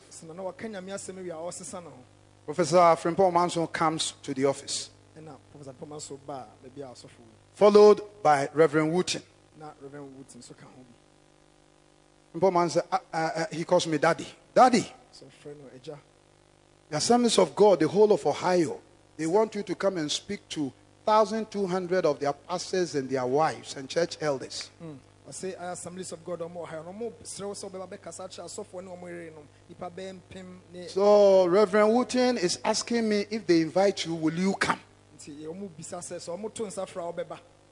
And I said to Dr. Frimpong, what did you tell him? I told him that once it's a leading of the Spirit, you will come. I said, this one is not leading. No. This one is in the book. To cut a long story short, they sent me a ticket. I flew there last year in Cleveland, Ohio, to have this conference. And I have left the place. I didn't know the results. I'm just coming from that church. When I got there, a pharmacist in the church came to me and said, Daddy, Dr. Wooten came to our church here. He says the way God have used you to affect the pastors in Assemblies of God, Ohio State. Next year, they are coming with their letter first. I give you this testimony just for you to understand what it means by honoring God's servants by recommending them.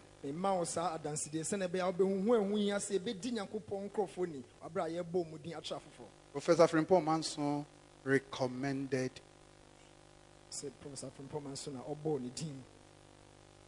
Are you following what I'm saying?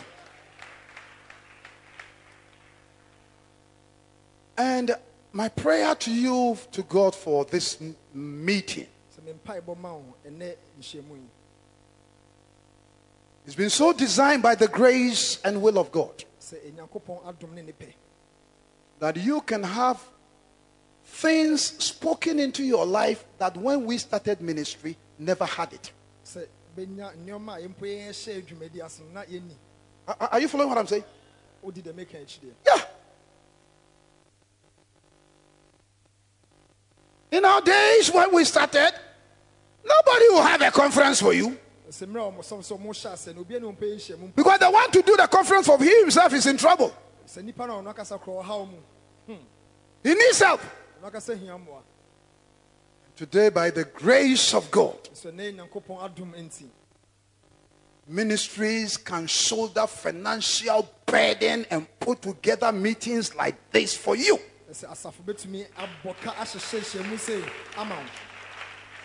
They gave you outlines, right? They gave it to you. I didn't know the number who were coming here, so I told my boy, just print 200. It's free. I don't take money for this. We want you to go and be a better leader than we have been. Don't you dare fail God and Christ. May the anointing of God fall on you. In the mighty name of Jesus. May there be a divine impartation, a release of the fire of the Holy Ghost. In the mighty name of Jesus. May you rise up with wings like an eagle, moving with fire and great burden, ministering the authority and the power of Jesus Christ, the Son of the living God.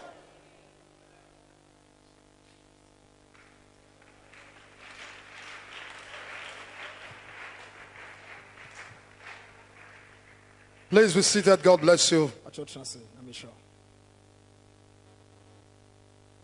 I will just be, coming to the close, you know.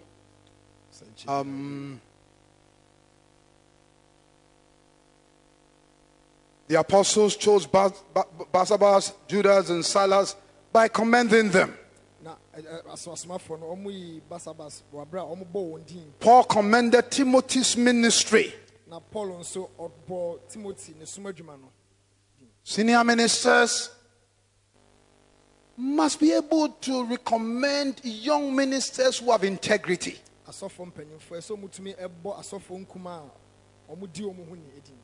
Paul commended Epaphras.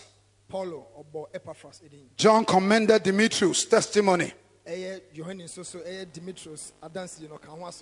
final way is we honor ministers by reassuring them.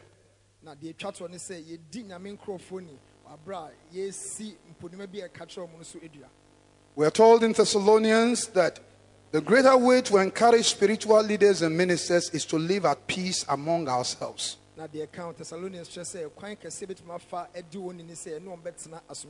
All of us who are here today and are members of local churches, it doesn't matter the size of your congregation. Let me tell you something. Every big thing you see today started very small.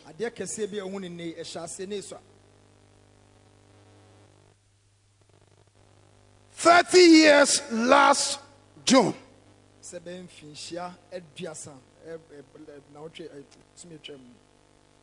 I sat in my living room with my wife, my wife's elder sister, and the husband to have Bible studies Sunday afternoon from 4 to 6. And out of that 4 of us meeting, after 1 month, it grew to 60. And out of it, in 30 years, House of Faith is a worldwide ministry. Wow.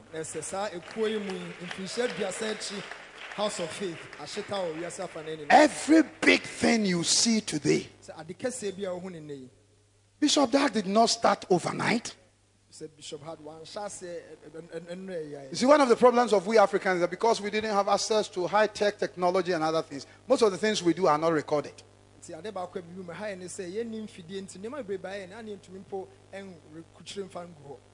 you know where they started from, the tears they have shed before God, and even at times when they felt that they have mixed God. When I started our first church,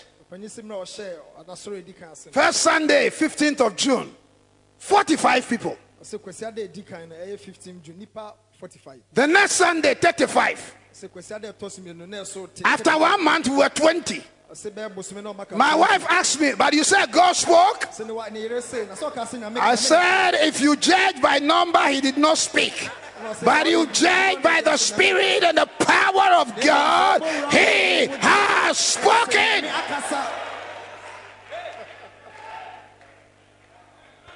You know something about God in leadership? Sometimes he has to prune the number to get the real and genuine. And they became the center of building the work. Today, sometimes I hear pastors crying. Some people have left my church, Pastor. They've gone to this church. They've left, they've gone here. That's why are you crying?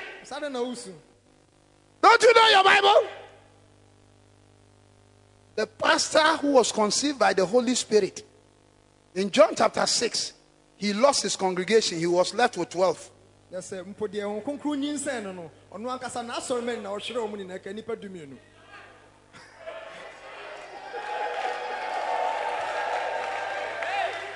The Lord Jesus, when he was doing the signs and the wonders, the miracles, the provisions, the healings, the raising of the dead, his congregation could not meet in a building. They meet in the wilderness. In the wilderness. Over 10,000 will gather. He was feeding them. healing them, delivering them. Then one day he got up. He said, today we come to the fundamentals of what we're going to build as a church. If you don't eat my flesh and drink my blood, you have no part in me. Somebody at the back raised his hand. Hey, man of God, are you now an animal eater? This kind of teaching we don't like. We are gone.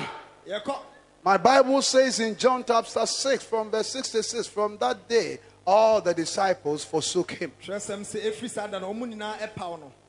If you measure only growth with numbers, you will miss it. Tomorrow what I'll teach you, see. When we talk of church growth, it's a very big thing. So they left him. Now he's left with 12. And out of the 12 to 1 is Satan's agent.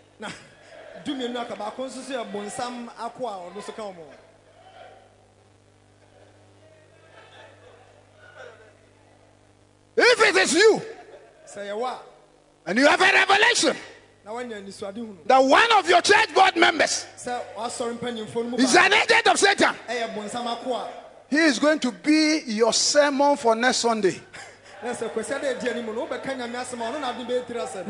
all with Jesus. You see, if Jesus sacked Judas, it will create more mess. But he has to allow Judas himself to sack himself. Sometimes in the ministry, your leaders, they see things. But in order not to rock the boat, they behave as if they are blind. People will tell them, Pastor, this man, sack him from the church. Pastor Amu will not sack you today, he won't sack you tomorrow. You will sack yourself. So nobody will blame him. So he comes to the 12. Will you also not go away? If it is you, you start changing your sermon. Peter said, to whom shall we go? To whom shall we go? Muntiemi, yeni baby ako. Me ben frisia be dia nanso num ko hotwe ni Yesu ananti. They say me ko carpenter wa ga na say me dey. Ye boy hot say meter. Hallelujah. Amen. We have no place to go. We have come to taste of Christ. That is the Son of the living God. In him is life. And that life is the light of man. Hallelujah. Amen. But then now today, all over the world, the church is a global movement.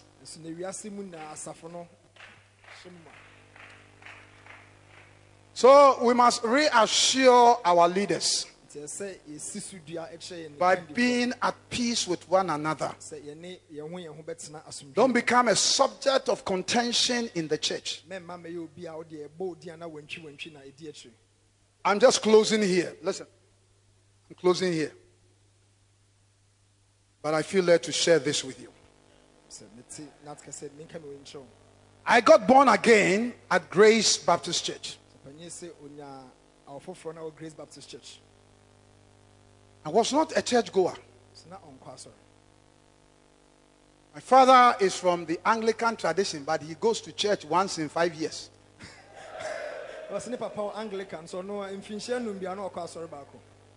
Our house, we have 2 houses in Fantino Town.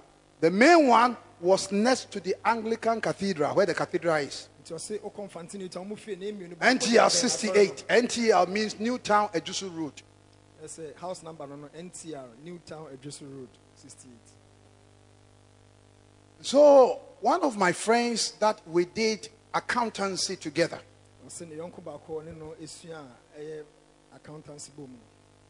he said to me that he's now become a Christian. And that they are having a baptism service for him. And he's inviting me. And I said, do you have a swimming pool in the church? Because I know that baptism, they do it in the river. That's from secondary school religious knowledge. So we went to the service. I was seated at the back. And they had a baptistry at the top. They had the baptism. And my fascination was just with the pool. I never had any plans that something can happen to me.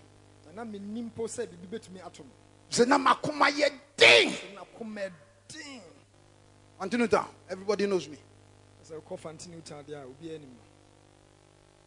Then a very medium-sized man. When I say short, you will be offended. So medium-sized man. He started preaching. And this man is saying things as if he lives in my house. And I don't know anybody in that church. This, my friend, can't tell him things because the things I do, he doesn't know. Before Mr. Kwanzaa, now Reverend Kwanzaa, retired, will give an altar call. I am from the back. Walk through the aisle. Knelt in front of him.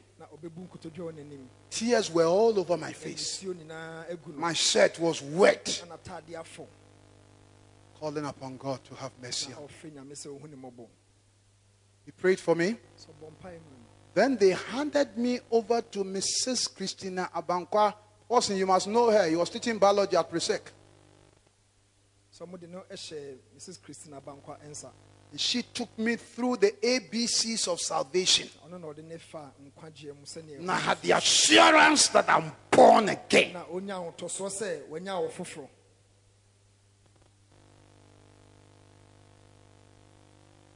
3 months after, God calls me into ministry.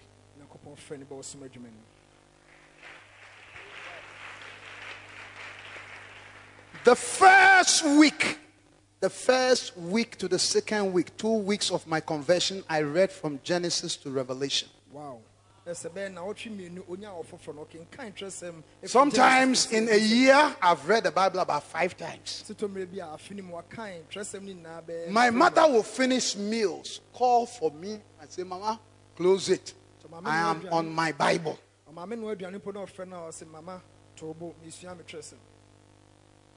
So I started traveling around the country. From secondary school to secondary school. Holding crusades. Central region. Western region. Greater Accra. Volta region. Eastern region. Northern region. Went everywhere. Went to Germany to be a missionary for 4 years. Came with my wife. My heart's desire was to be an evangelist in the Baptist. Because I believe in loyalty. It was something of my father. But those days the Baptists did not believe in the Holy Spirit, in miracles, in signs. They didn't believe in anything. And I'll be doing miracle services and people are getting healed. And then they'll be criticizing me. Hey. So I talked to my wife. I said, I don't want to be the subject of contention in the church. So I sent a short letter to the chairman of our church board and I said, I would like to have a meeting with the board. My spiritual father was the senior pastor there. The one who baptized me, the one who married me, he was the senior pastor. So we went to the meeting. And I told them that by virtue of things that are happening, I want to ask permission with their blessing to live with my wife. One of my very good friends who was in the meeting, he raised up his voice and he said, Alfred, but you see, the Bible talks of people enduring persecution. Then I said to him, this is foolish persecution. If it's today, I won't say it that way. But those days, I bet you can't free now. So, long story short, I left with my wife. Heaven is my witness.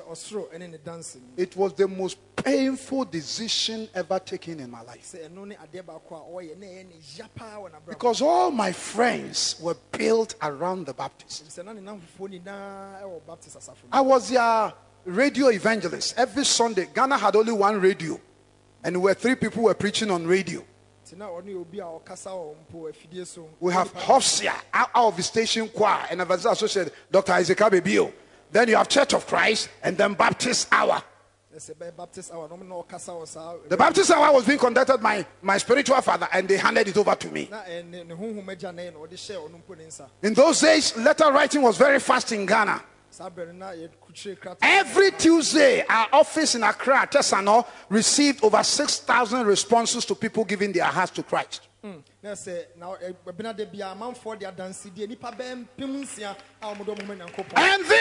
now, I am living it.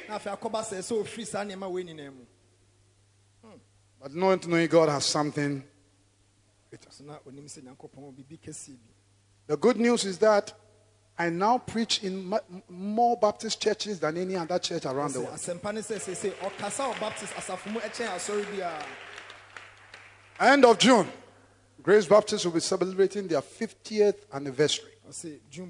Grace Baptist 50th anniversary. I was there 3 days ago when they brought me a letter to come and speak on the subject, I will build my church. Today they speak in tongues more than Pentecostal people. They do deliverances more than Lighthouse. All that I'm trying to say today in this message is that churches can grow. Churches can be healthy. Churches can experience the power of the Almighty God when we begin to honor and respect the God-called men and women who are over us. Stand on your feet, please. Wow. I hope you have learned something. I'm going to pray with you a short prayer. Tomorrow, God willing, when I finish, allow me to do ministry for them. I'm highly privileged and honored for you having me here. It is not you who is privileged. It is Alfred who is highly privileged.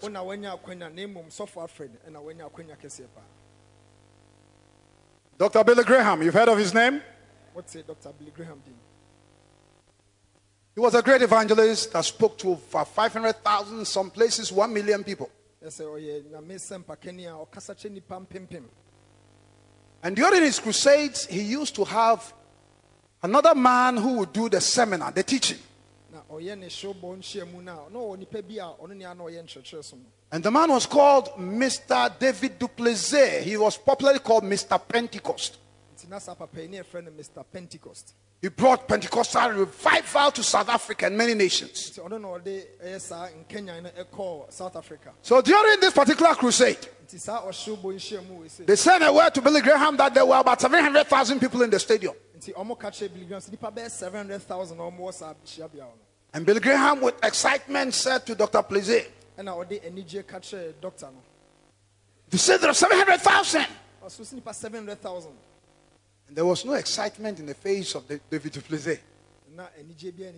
And Billy Graham said, are you not happy? He said, it is you who have to happy because you are evangelist. You know me? My greatest joy is that every morning I'm speaking to 2,500 pastors.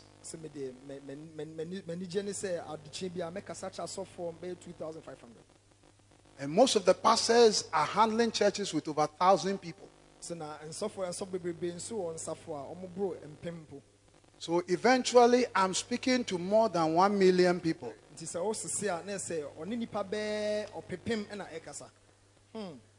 Hallelujah. Amen. Rejoice when God raises your brother or your sister. Don't be envious when they have a fruitful ministry. Bless God for them. Because you also have your grace from God. Sometimes there's something in ministry, if we're doing some extensive living, it's called God putting you on the shelf. You know, when you are doing a 6th form program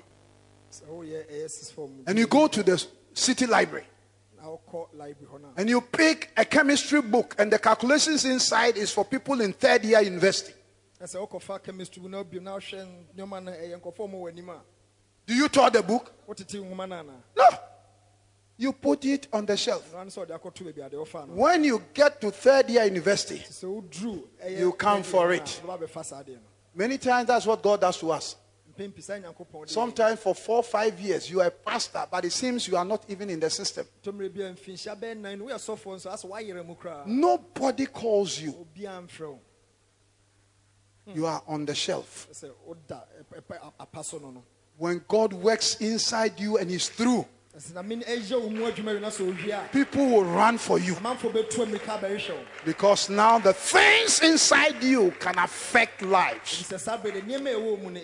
Raise your hands to God. Raise your voice and say, thank you, Jesus. Thank you, Jesus. Thank you for your grace. Thank you for your mercy. Thank you for your living word.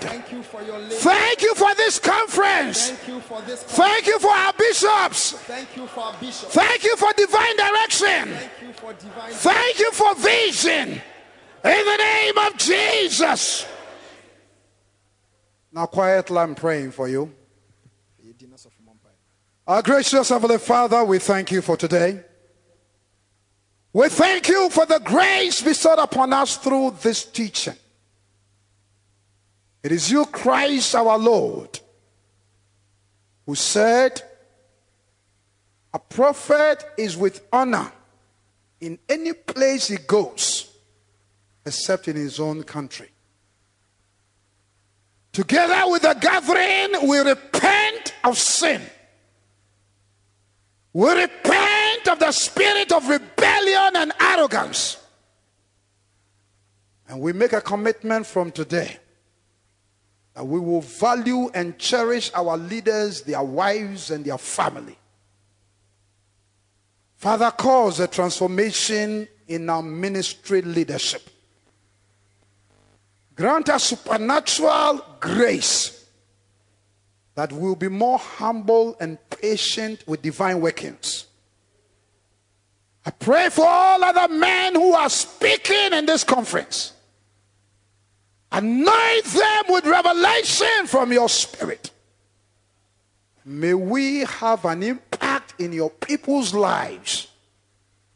That if Jesus should tarry, the next generation of Christian leaders will do far more than we have done. We thank you for the bishop of this house and for all the bishops of Lighthouse, this city, who brought this meeting together that they can equip other young and emerging ministers. May grace and favor be upon them. Provide every need of their lives. And may they know that their sacrifices for the heavenly kingdom will never be in vain. Bless us. And bless us for the next meetings that we will have. In Jesus' mighty name. Amen. God bless you. Bishop, this is how far I've come.